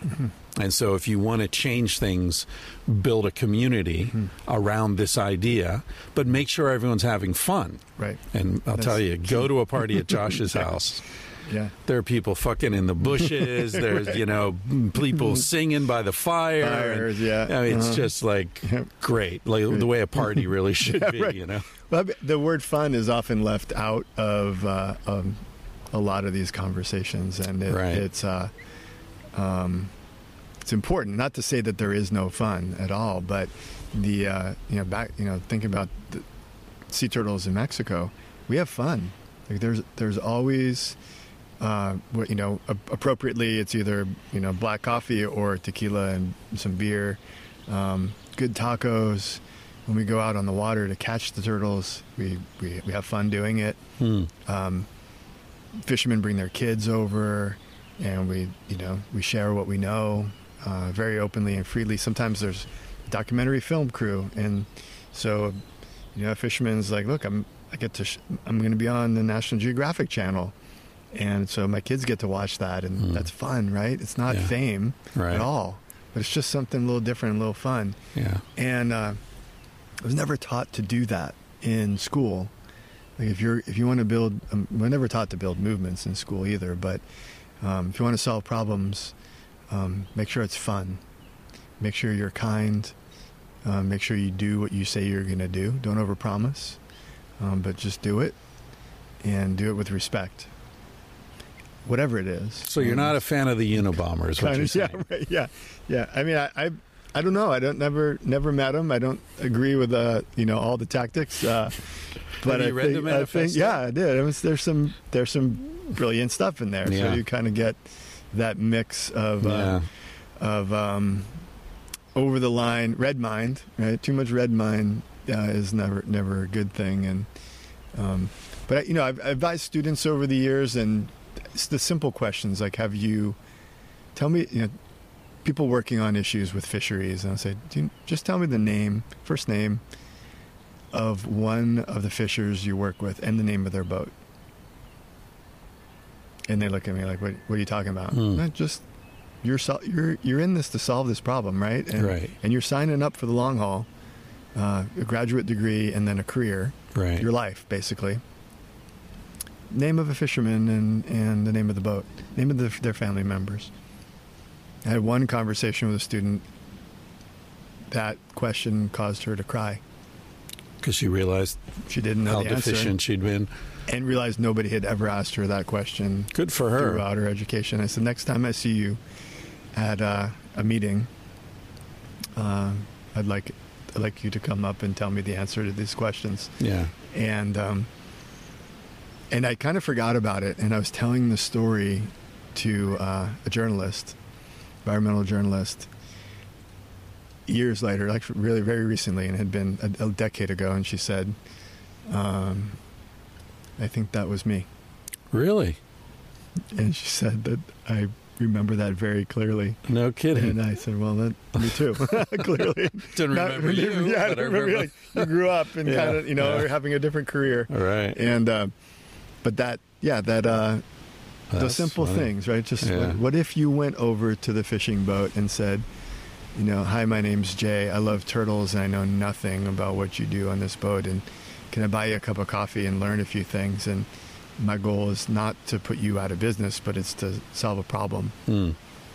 That would be revolutionary, frankly, and it almost never happens. Do you know anything about Aikido? Yes, but it's kind of like an Aikido strategy, really. Yeah. Because Aikido is not about dominating. It's about diffusing with a kind of soft dominance that doesn't humiliate your partner. Right. Don't even want to say opponent or whatever. Yeah, I did when I was in grad school. The first term I did a course on addiction studies, and I was anticipating 10 weeks of difficulty because I had spent a lot of time studying drugs and consciousness and ethnobotany, and that was kind of my thing before I went to grad school. I didn't go to grad school till I was well into my 30s. And I thought, okay, there's a required course, and this teacher's just going to spout a bunch of fucking nonsense about how drugs are bad and blah, blah, blah. And I'm not going to put up with it because, I don't. I was that kind of student. Sorry, I know. I don't give a fuck what degrees you have. I know about this. Yeah. And first class, this guy made it very clear that he was not full of shit. He was great. He was like just totally wonderful. And anyway, at one point he said, he was talking about people coming to your office as a psychologist. If you're specializing in addiction studies, a lot of people who come to you are going to be forced to come to you by the judge, by the wife, by the husband, by the boss. You go get therapy or else. Yeah.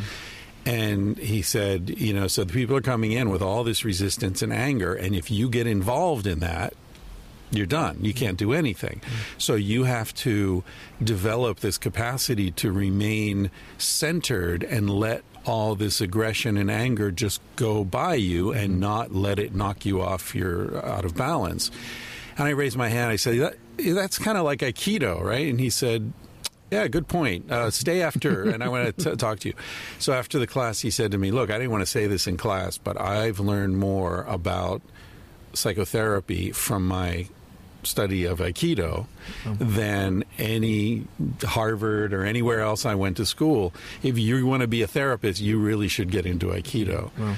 And it's funny. I may have told this story before on the podcast. Apologies if I have.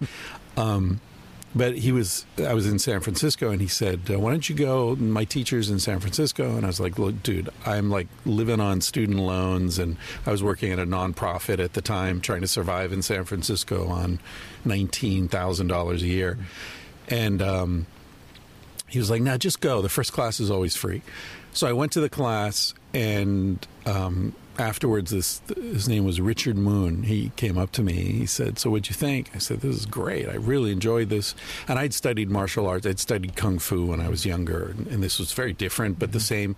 What I loved about Kung Fu was still here, the sort of respect and, I don't know, the camaraderie and the community that formed there. And he said, well, you should come. I said, look, honestly, I don't have any money, and, this isn't a good time in my life for something like this. And he said, well, look, class costs $10 a session. I'm here, Monday, Tuesday, Friday, and these hours. Come as often as you want. Keep track of how many classes you take, and someday when you have money, send me a check. And if I'm gone, help somebody. Pass it on. Yeah. And it's like, that's Aikido. That's Aikido. Right. That's it. Yeah. Right? It's not about you giving me. Yeah. It's a greater flow. Right. It's really. Yeah, it's a beautiful thing. Yeah. Well, you made me think of the counseling, and whether it's addiction or other topics, that finding that neutral place where you can have a conversation. A lot of times it could be an island like this surrounded by water instead of a little office box with books on the shelves and framed degrees or desks or walking on the beach side by side, looking forward. Yeah, with that sort of cone of blue silence around you, privacy. Or sitting by a river, or whatever it is. But all these benches that we've put in or installed around the world, overlooking water, are really useful for this, for this purpose as locations for therapy. Right. Really good conversations, because the water meditates you a little bit, and sets you up for a deeper dive and builds that little bubble of privacy and does a whole bunch of stuff that helps people connect to each other, connect to themselves, and share at a whole different level. And it seems like that would be the first thing I would teach if I had the opportunity to speak to people who were going into that kind of career. Like, if you can, go outside and find some water, and remind your client that they can go to the water too anytime they need to utilize this free trick. It's like, nobody's selling anything here. Right. The water's available. A lot of these waterfronts are public spaces. And people are getting close to that now, and there's nature therapy as a, nature bathing. I like taking the word nature out or the word environment out as much as possible, because, or even conservation, because those signal to people who don't feel like they're part of our club that they're not part of the club. And if you can, for example, there's a program called Heroes on the Water works with veterans and first responders who are dealing with post-traumatic stress, and they do kayak fishing. And a lot of what happens when you're in a kayak fishing is essentially blue mind meditation. You're neither paddling nor fishing. You're sitting and looking at the water and being mindful. But if they called their program nature therapy or kayak meditation, people wouldn't sign up. Right. It would be that would be kind of like the red flag of don't do this. It's hippie bullshit. Yeah. But if it's kayak fishing and you come home with dinner, right, then you get all those benefits along with it. Right. And it doesn't matter if you don't have any legs. Well, so many hunters and fishermen say that if you really ask them. It's like, I don't really care about getting a fish. I just like hanging out at the river all day. I'm standing in the river with my friends and watching the water go by, and it's really awesome. So I don't want to blow it here and just kind of say, really, if you're kayak fishing or fly fishing on a river, you're meditating and doing therapy. But I guess I just said it. But it's kind of what's going on. But men like to have a purpose. Yeah, right. We like to have some reason we're doing this other than just and like a pole in their hand. Yeah. Hell yeah. Graphite if you can get it. Yeah. That's funny. You grew up in New Jersey. Were you on the shore? We were in a suburb in a town called Westwood, and then another town called Woodcliff Lake, which has about as much nature packed into a name of a town as you can get. Yeah. So Bergen County. But we would always go off and, muck around in creeks, and obviously the lake, the Woodcliff, the lake of... There really was a lake, okay. You never know. Reservoir. But we'd break in, climb the fence and break in and camp out there and fish, and then go to the shore, go up and down the East Coast, my childhood. Then we moved to Chicago during high school, and remember when my dad came home from work and said, so I got this job offer, involves a move to this place called Chicago, and pulled out the map, and I was like, wow, that's a lot of blue spots on the map, like lakes, rivers, and then the big lake, Lake Michigan, and 2 baseball teams. My vote is yes. Look at all that water, and 2 baseball teams. I'm in. My brother, one of which never wins. But right, exactly. But hey, you didn't know lots of games, and at the time it was not that the heyday of the Cubs, nor really the Sox. But so anyway, that was about the water, and literally when we moved there, I was able to. My room was on the second floor of a condo, and I could fish out my window. Literally. Really? I could reel in, and I did fish from the lake. Your downstairs neighbor must have been amused by that. It was just, my mom was not like, you don't bring those fish in the house. But what were you catching? Bass? Pike, bass. Oh, really? Yeah, Pike, a lot of sunnies. Yeah. But it was that.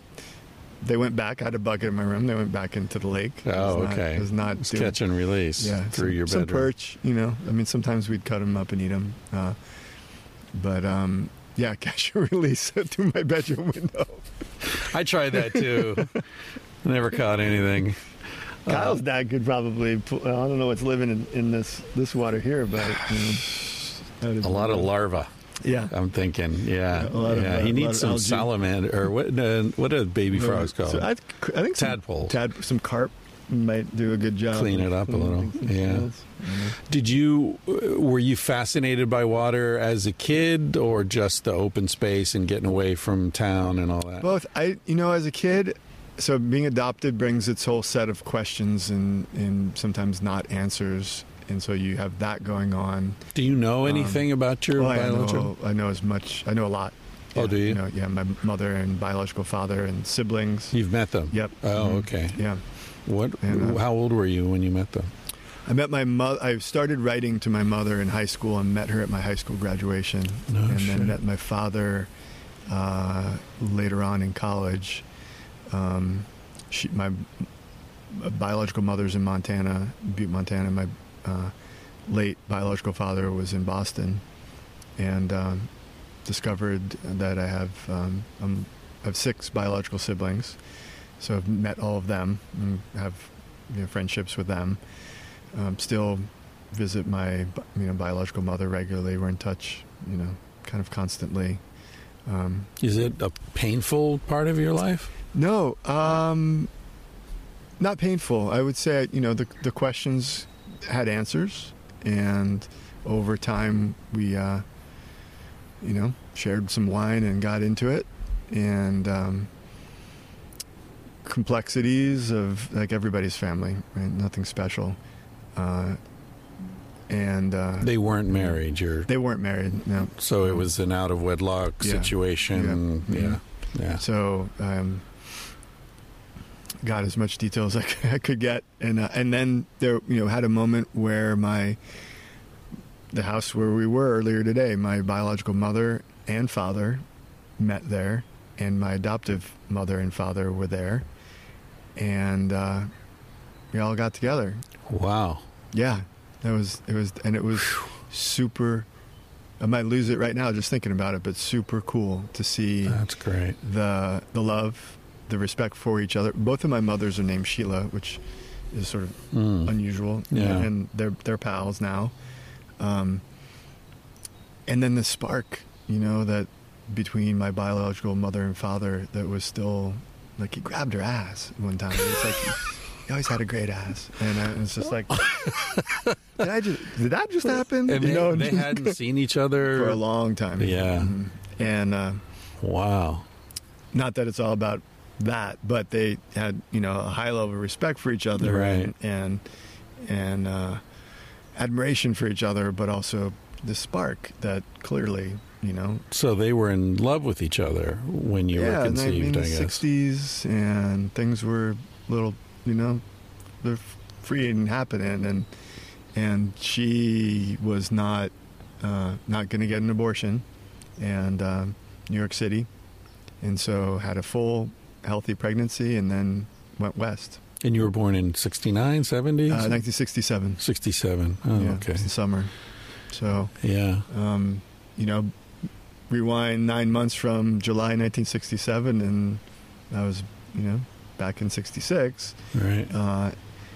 So, I got that story, which filled in a blank spot that I Did he know that she was pregnant? Didn't know for a long time. Oh. And then when I contacted her, which is a story in itself, but had some help in pre-internet days, right. And found her and realized this is my mother. In fact, she reached out to him and sort of said, "Hey, oh wow, here's some news. We have a kid in high school. Yeah, let's talk about it." And so they had an exchange of information and photos, and she and I had exchanged information and photos that led up to a couple of years later we met, and then a few years after that I went out and met him, and she gave me that information, and so it went from there. So complicated. Yeah, just a good time, yeah. Some attraction that leads to procreation that then You know? It leads to another human being. But I'm thinking of it from their perspective. I'm thinking if I'm him, right? Yeah. You get this like, oh, remember me? Well, by the way, this happened. I didn't want to tell you at the time, but now the kid's 15, or how were you, 15, 16? Yeah, when I contacted her, 15. Yeah.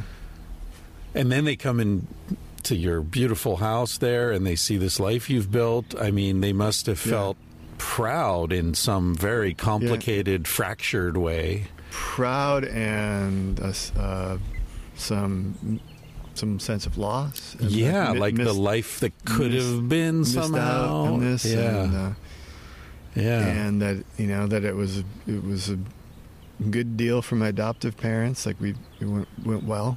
We had a good time together. For those years, and that just. The what ifs are endless, really. How did, I guess, since all their children were adopted, they were very open about it? I knew I was adopted before I knew what it meant, and then sort of slowly pieced that together.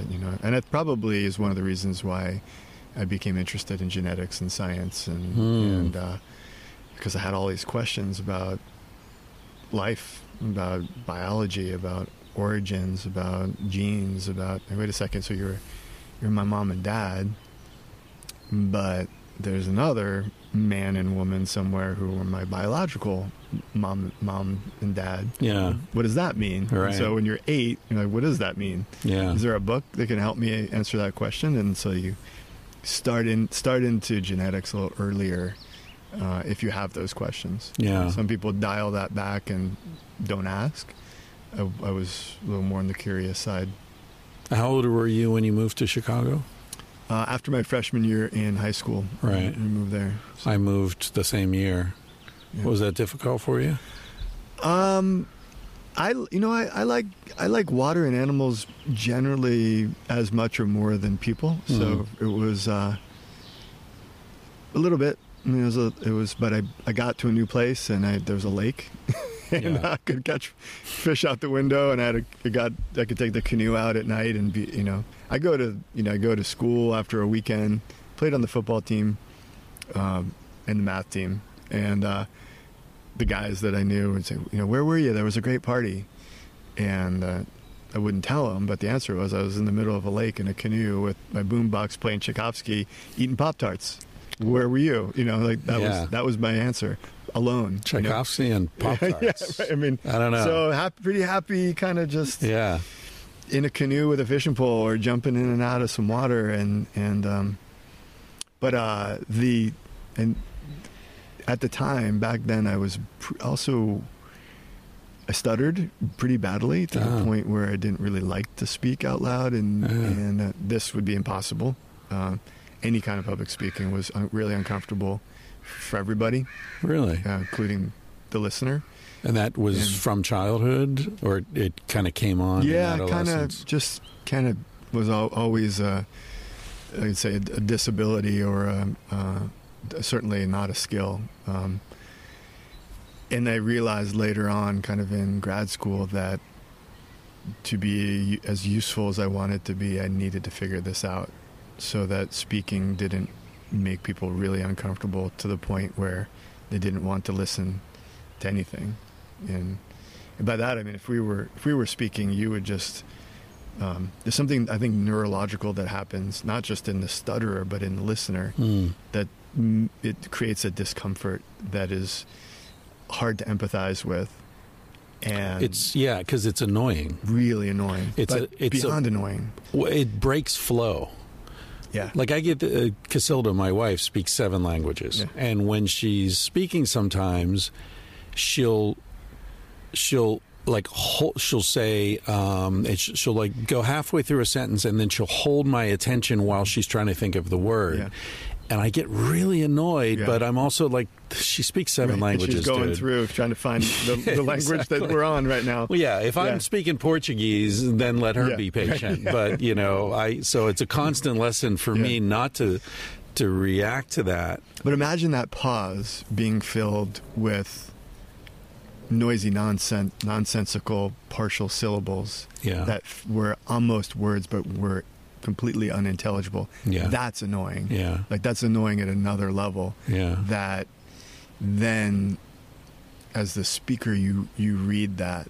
Right. So it cascades. And then you get more uncomfortable. Right. And it's a very negative feedback loop that happens until you just stop talking.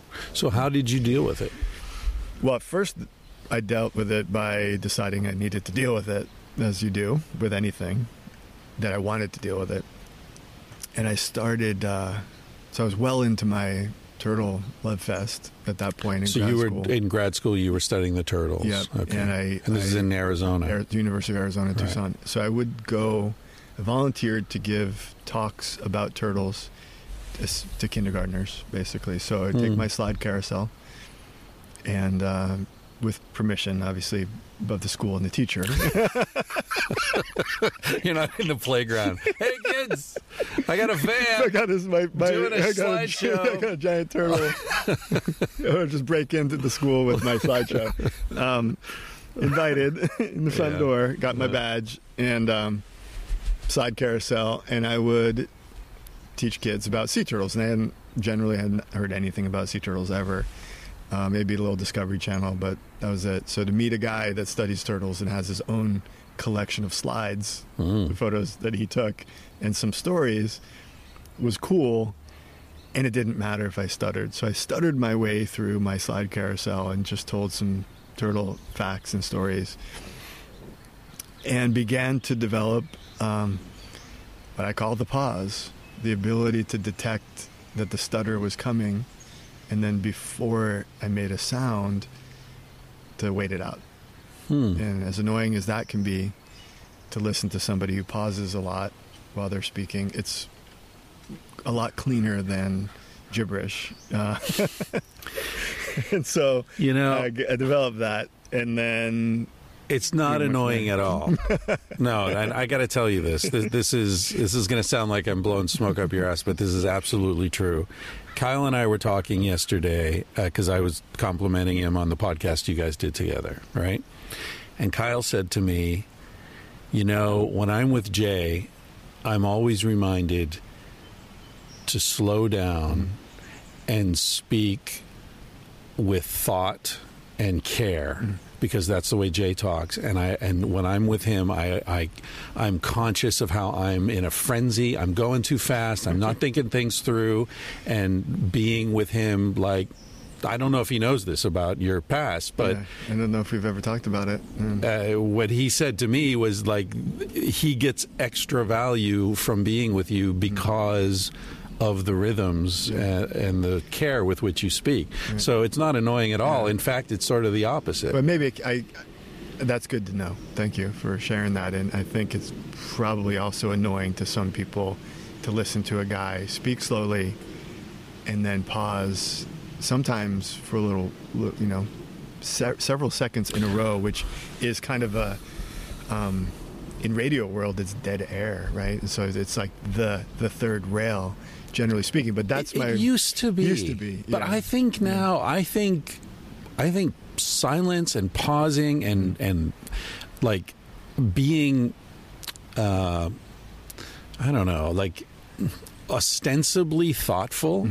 I think we're in this period now where there's a reaction against the way things have become. So podcasts are popular because they're not produced and they're long and they're time and they're not. It's the opposite of this prepackaged bullshit that everybody's got, and I think that's happened as well too. I hear people in podcasts.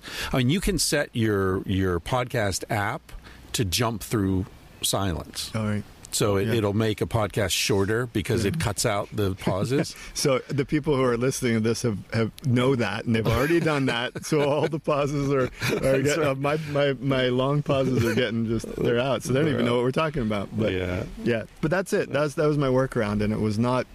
I had been to speech therapy, and it didn't.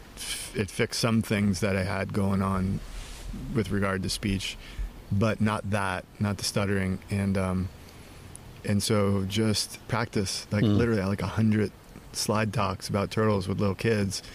Later, a teacher said, "You're a good speaker. You should speak to the dive club." And I was like, the adults? Yeah, I have a friend that's in the dive club. They would love to hear your talk. And I thought, wow, that was a first. Nobody's ever said to me, you're a good speaker, and then anything after that. And I thought, okay, well, something's starting to work. And the pause is just, and so now people say, I like your speaking style because you pause.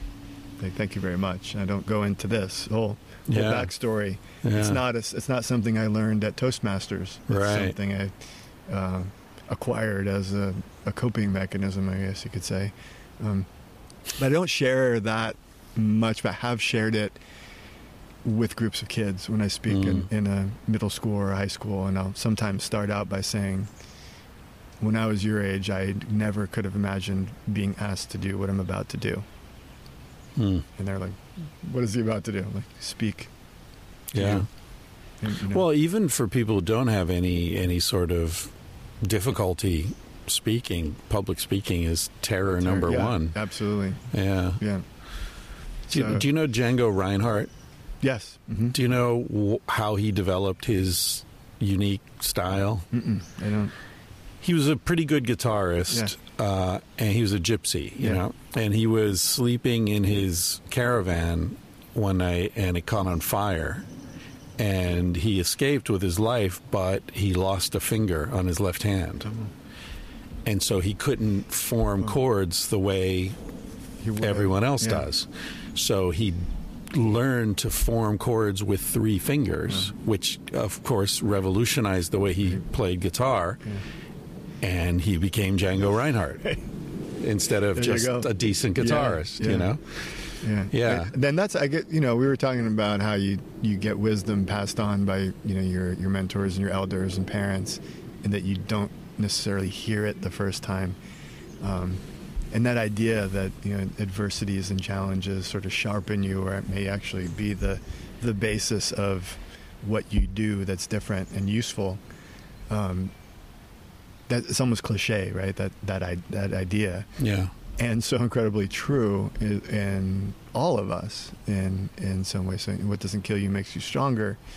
And you don't wish that kind of pain on anyone of, working through any kind of abuse or any painful injury.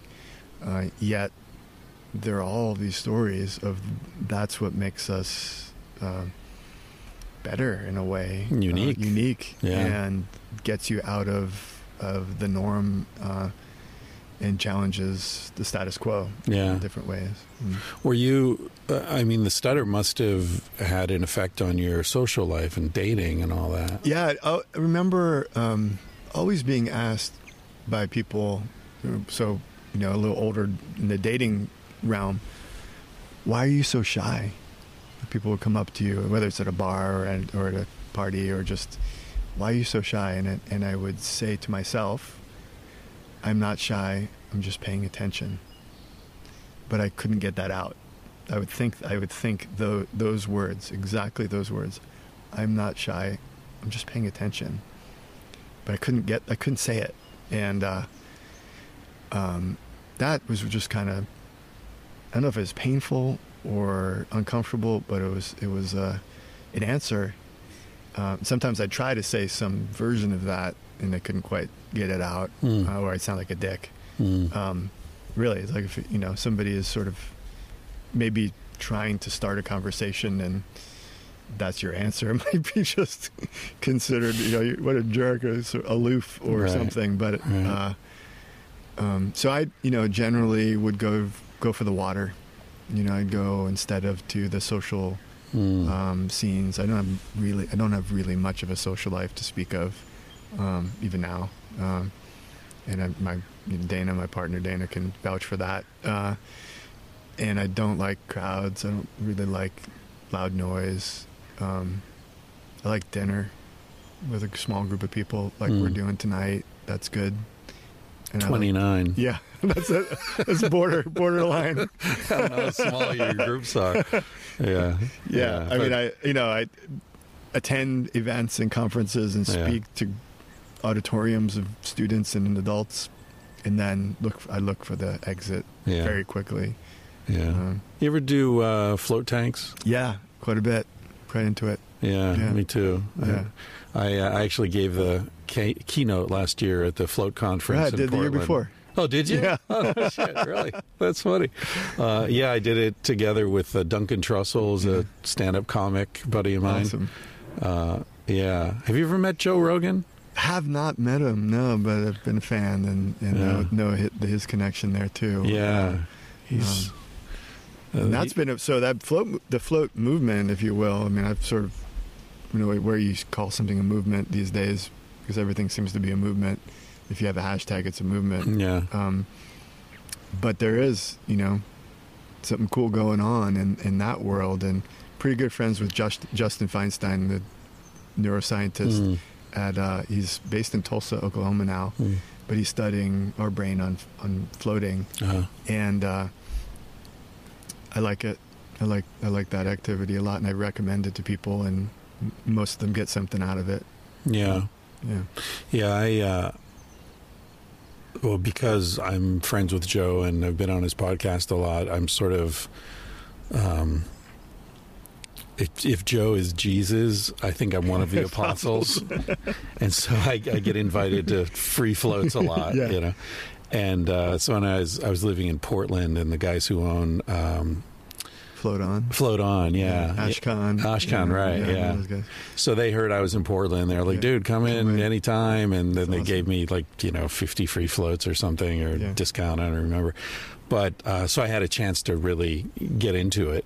I couldn't afford, $60 a float or whatever it is normally. Well, they sell Blue Mind at a lot of the float centers, so that's often my free float ticket. Oh, there you go. Yeah. Yeah. Have you ever heard of Kevin Johnson? He in Austin. Yep. Yeah. Headed to Austin tomorrow. Morning. I can hook you up with free floats. That'd be great. Kevin's a good friend. He owns Zero Gravity Institute. Right. He's an interesting cat. I've had him on the podcast a couple of times. He's, you're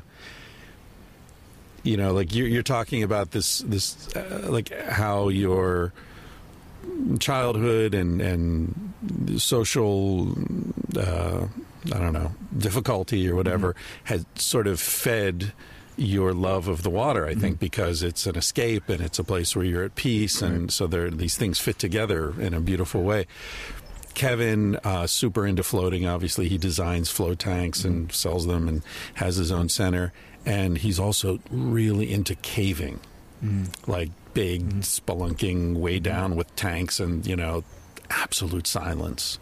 There's sort of, again, there's a synergy between those interests. That we're kind of going all over the place. This is awesome. That my favorite, people ask, because I'm a marine biologist, what's your favorite dive, scuba diving?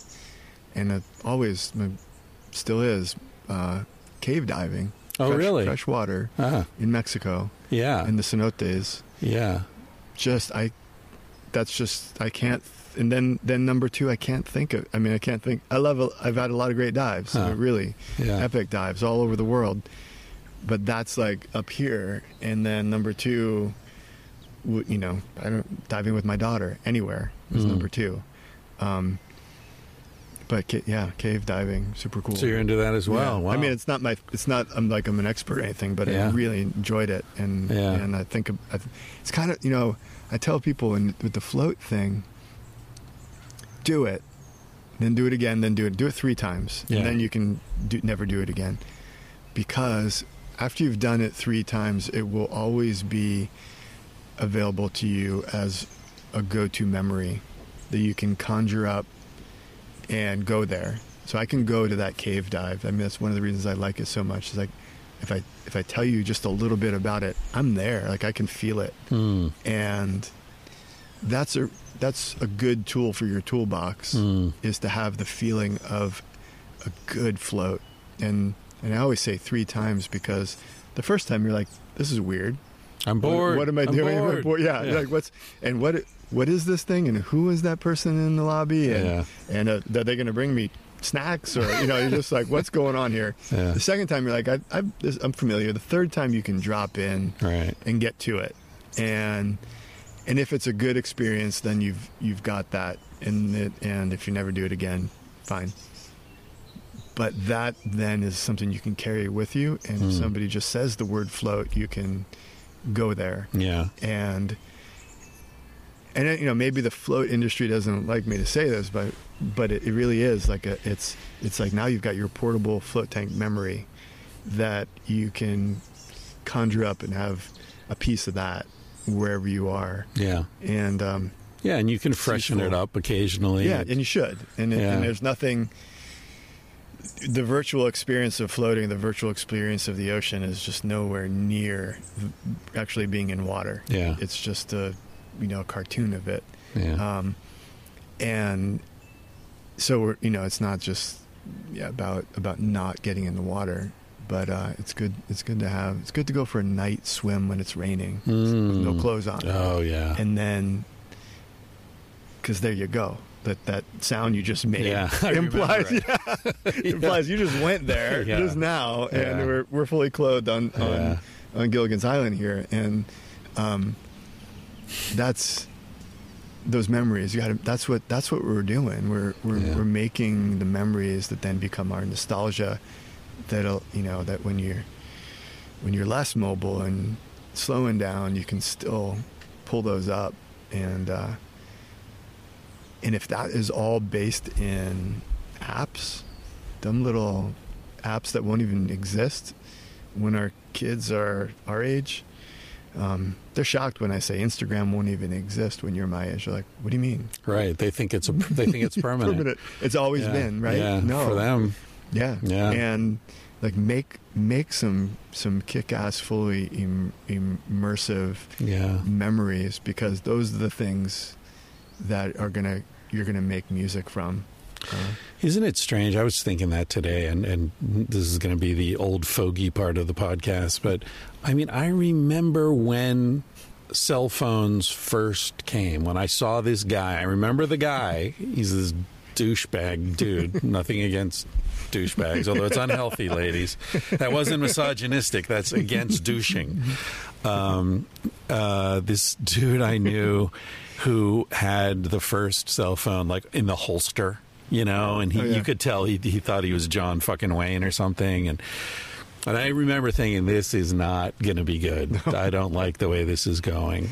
And now it's like life without them seems inconceivable to people. Yes. And I was already adult. I was in my 30s, I think, or 40s maybe. I was thinking about a similar moment. I was thinking on my way here today. I was thinking, like an hour ago, I was thinking about this. It's funny.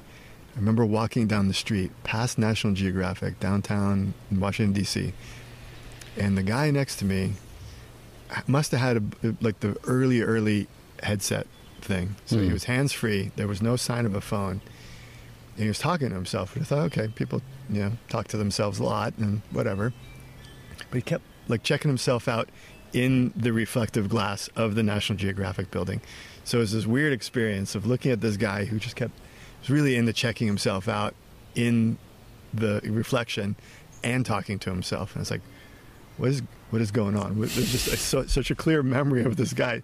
I think he was also in the douchebag club. So it was just kind of, it just seemed that's my impression. Yeah. And then I figured it out, that he was so into this new thing that he had just clearly gotten, because I'd never heard of it or seen it anywhere.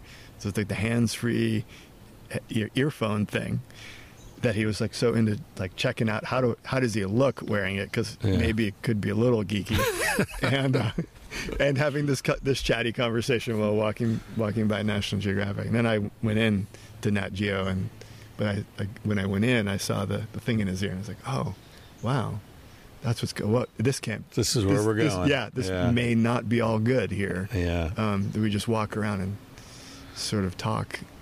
I often talk about how I traveled a lot when I was in my 20s and into my 30s, and I was in Kashmir, and it took a month for a letter that I wrote to reach my girlfriend back in San Francisco, and it would be another month for her letter to get to me wherever I was going to be in a month, assuming she wrote it and sent it within 48 hours.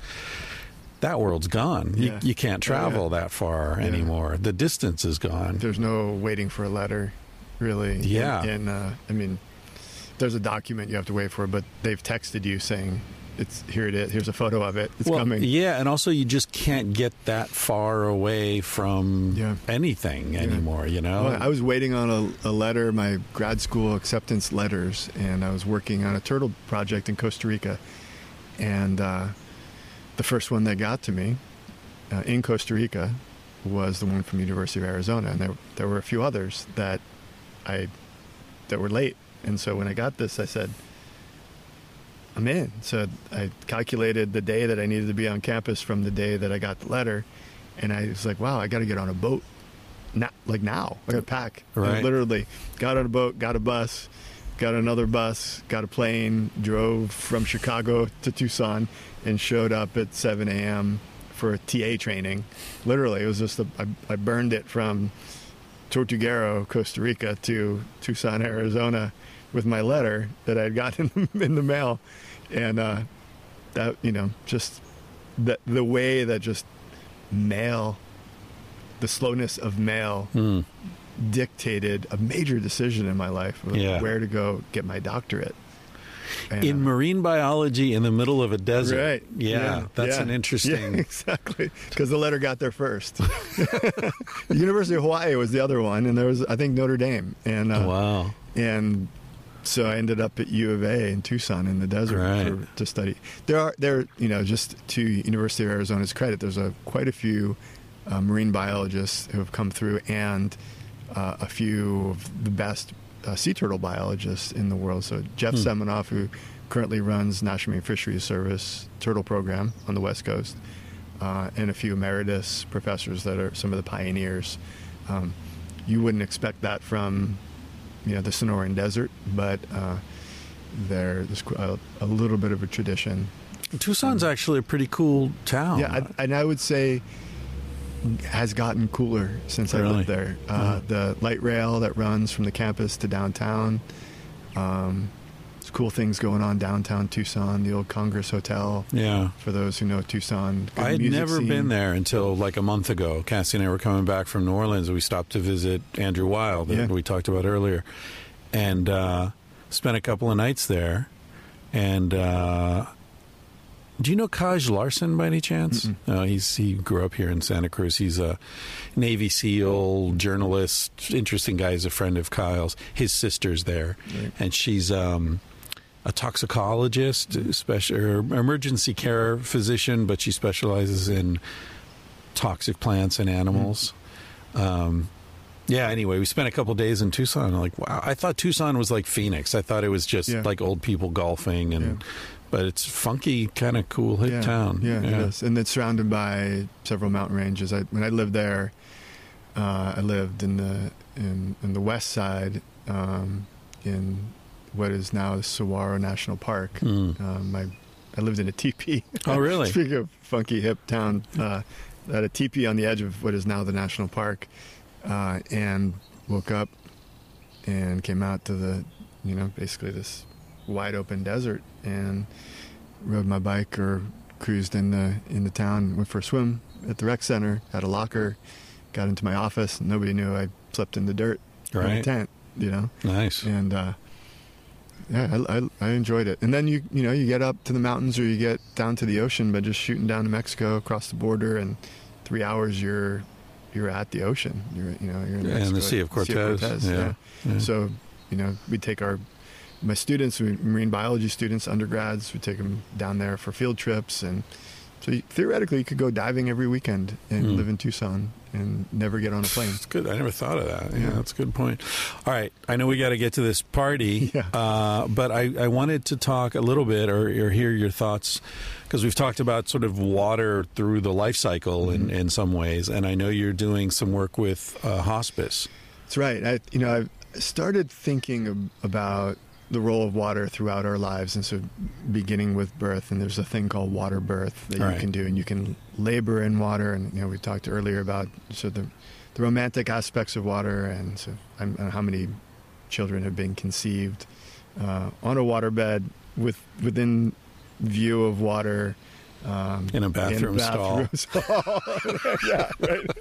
So and the whole concept of conception is a watery affair. It's pretty basically. splashy. It's pretty splashy, Yeah, right? It's yeah. all happening. Without the wetness, there is no Yeah. sex or It's all conception. fluid. It's all Yeah. fluid. 9 months, you're in the dark. You're in your own little float tank called mom. Yeah. And then you're born, right? But that birth and the labor could also happen in a warm, water, calm environment. So that's happening. You can choose a water birth and get it in a lot of places around the world. So I started thinking, well, what about the other major life event and story of our lives, which is death?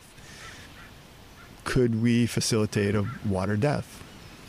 And the more I thought about it, the more I liked the idea for myself, and the more people I talked to about it, many said, "Yeah, I'd choose that if the scenario was the correct one that would allow that."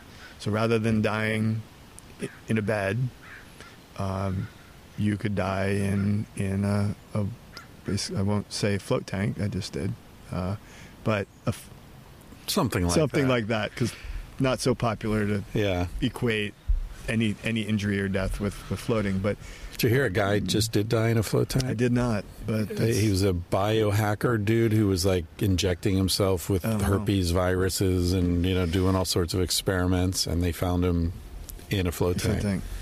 Yeah, I don't think the autopsy's been completed yet, so they don't know what happened. But Well, if you spend enough time in a float tank, or enough people spend enough time in any kind of water, you're going to have a few people that expire Right. in the water, whether it's swimming laps and have a heart attack, or surfing or paddling. yeah, you're not going to drown in a float tank. No, people, that's they're like not 9 at inches all. deep. Yeah, Right. So if you could create a technology that you could bring into a hospice situation, or a home, home or a center or a hospital, that, like birth, could facilitate the last hours of one's life, and you could even share it with your loved one. You could be in the water together. So that was the beginning of my thinking, and started getting into conversations with people who work in end-of-life care and hospice and palliative care, and they were more curious than I thought they might be. And it turns out that realm of healthcare, medicine, you can call it healthcare, death care, is very open-minded. Maybe the most open-minded in sort of the traditional healthcare system, because they might say, if it works for my client, it works for me, because they're down to hours, days, maybe weeks. So if blueberry pancakes are therapy, then blueberry pancakes are therapy. right. And that's what we're going to eat for the last few days. So music, any sort of modality that works in that end-of-life care period. Psilocybin is Psilocybin. being used Right. quite a bit. Yeah. So more open-minded than, say, pediatrics. Sure. Just for obvious reasons. Yeah, don't have to worry about long-term effects or addiction or anything. Exactly. Yeah. So when you have the conversation about water and death, which I have at several hospice conferences that I've been invited to speak at, there's open-mindedness. There's not necessarily ready acceptance, but and the feedback has been pretty positive, that all of the things that I thought might be barriers are not issues, whether it's open wounds or the peas, the poo, pee, that kind of stuff, puke. It's sort of what you deal with in birth. You also deal with in death, so that's being dealt with already in the floating in water, relaxing in water scenario.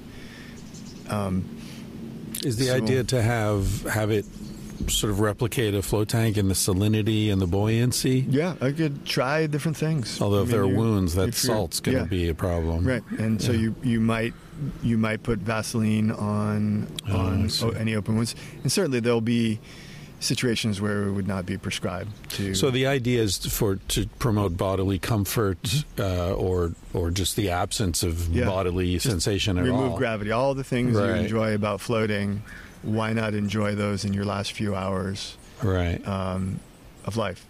And It's funny because, like psilocybin, I think that one of the things I like about floating is the ego death. yeah, Is that, like, as you said, the first couple times I was preoccupied and thinking and all that, but at some point in one of the later floats, I woke up, but also understood that I hadn't been asleep. So I was like coming back to consciousness from some state of consciousness that wasn't sleep, but was not awareness either. It was just sort of, I don't know, just floating, literally, like, and figuratively. And what a way to die. yeah, What a painless way to die, to sort of forget that you're alive. yeah.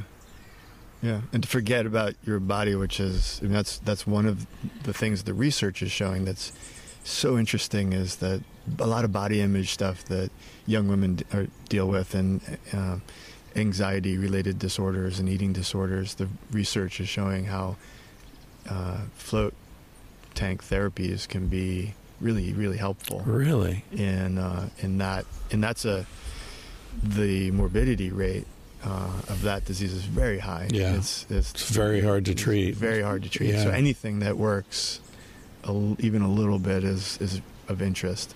And everybody's connected in some way to that disease, and directly or indirectly. And so any anxiety-related disorders and floating. So death is such an anxious time for everybody involved. And so both the individual who's dying, but also family members. So if it puts them a bit at ease, which puts the family at ease, even the caregivers at ease. And so that was the beginning of it. Then it went from there to caregivers, hospice professionals saying, "What's this floating thing? My job is pretty stressful. Yeah. I think I need to float." And I was like, "Heck yeah!" And let the families of your patients know that maybe they might want to try it. And what about just asking the question, "What's your water?" And then listening. And then, "Would you like to go there one more time if we can facilitate that?" And if the answer is yes, and it's feasible, go to the beach. And so if you die getting in the ocean one more time, okay. I mean, I'm really imagining this for myself as I say it. If that's what kills me, like one last wave, or one last lap, or one last little cast into the river, goodbye, then if we were down to days or hours, and everybody that is around wants to carry me into the water and be there, let's do that. And so it starts with the question, and certainly not for everyone, but it's like the use of water in birth, the use of water throughout our lives in a therapeutic way. It's so underutilized and so potentially useful that why not take it to the conversation about death, which is not a popular conversation, let's put it that way. People aren't talking about the end of their lives nearly enough to get things right, and then it sneaks up on us, and it's opening up, though. It is. Definitely. Atul Gawande wrote a book recently, a huge bestseller. And Being Mortal. Yeah, great book. When people ask me my thoughts on life and death and reincarnation and all that, I think of water. I think a life is like a raindrop, and that's our identity, our ego. I'm this raindrop falling from the sky, and then when we die is when we hit the ocean. Right. So the raindrop's gone, but the substance persists. It's part of it all. Yeah, flows. Yeah. Thank you, man. This has been a wonderful day. Thank you. Super fun. I'm glad we Really reconnected on the island here and continued the conversation. Yeah, let's get out of here before the mosquitoes start swarming. Thanks for doing this. You have a website, right? Yeah. What is it? It's my name, Wallace, the letter J, Nichols.org. And that's just sort of, it's like my locker online. Just where you throw your sweaty gym pants and so you'll find it all in there. All right. Thanks, man. He said, baby, what's a big deal? Feel what you want to feel. Say what you want to say. You're gonna die one day. For example, I could kiss you just because I want to. What's the difference if you turn away? I'm gonna die one day. Why do you waste your time thinking about your reputation? Trying to meet an expectation, wondering what they're gonna say. When everyone you've ever known is headed for a headstone, I don't wanna give the end away, but we're gonna die one day. Your body is an animal, doesn't ask for much. A little music and a soft touch. Why don't you let it out to play? Your heart is in a bird cage, singing in your chest. You wanna shut it up but give it a rest. You're gonna die one day. Why do we waste our time thinking about a reputation? Running from a confrontation, wondering what we ought to say. When everyone we've ever known is headed for a headstone, I don't want to give the end away, but we're gonna die one day. We're gonna die one day. We're gonna die one day. So baby, what's a big deal? If you wanna be free, say what you wanna feel. Spend the night with me. I'm gonna take you up in my arms. And if we must go down, we'll go singing to the smoke alarms.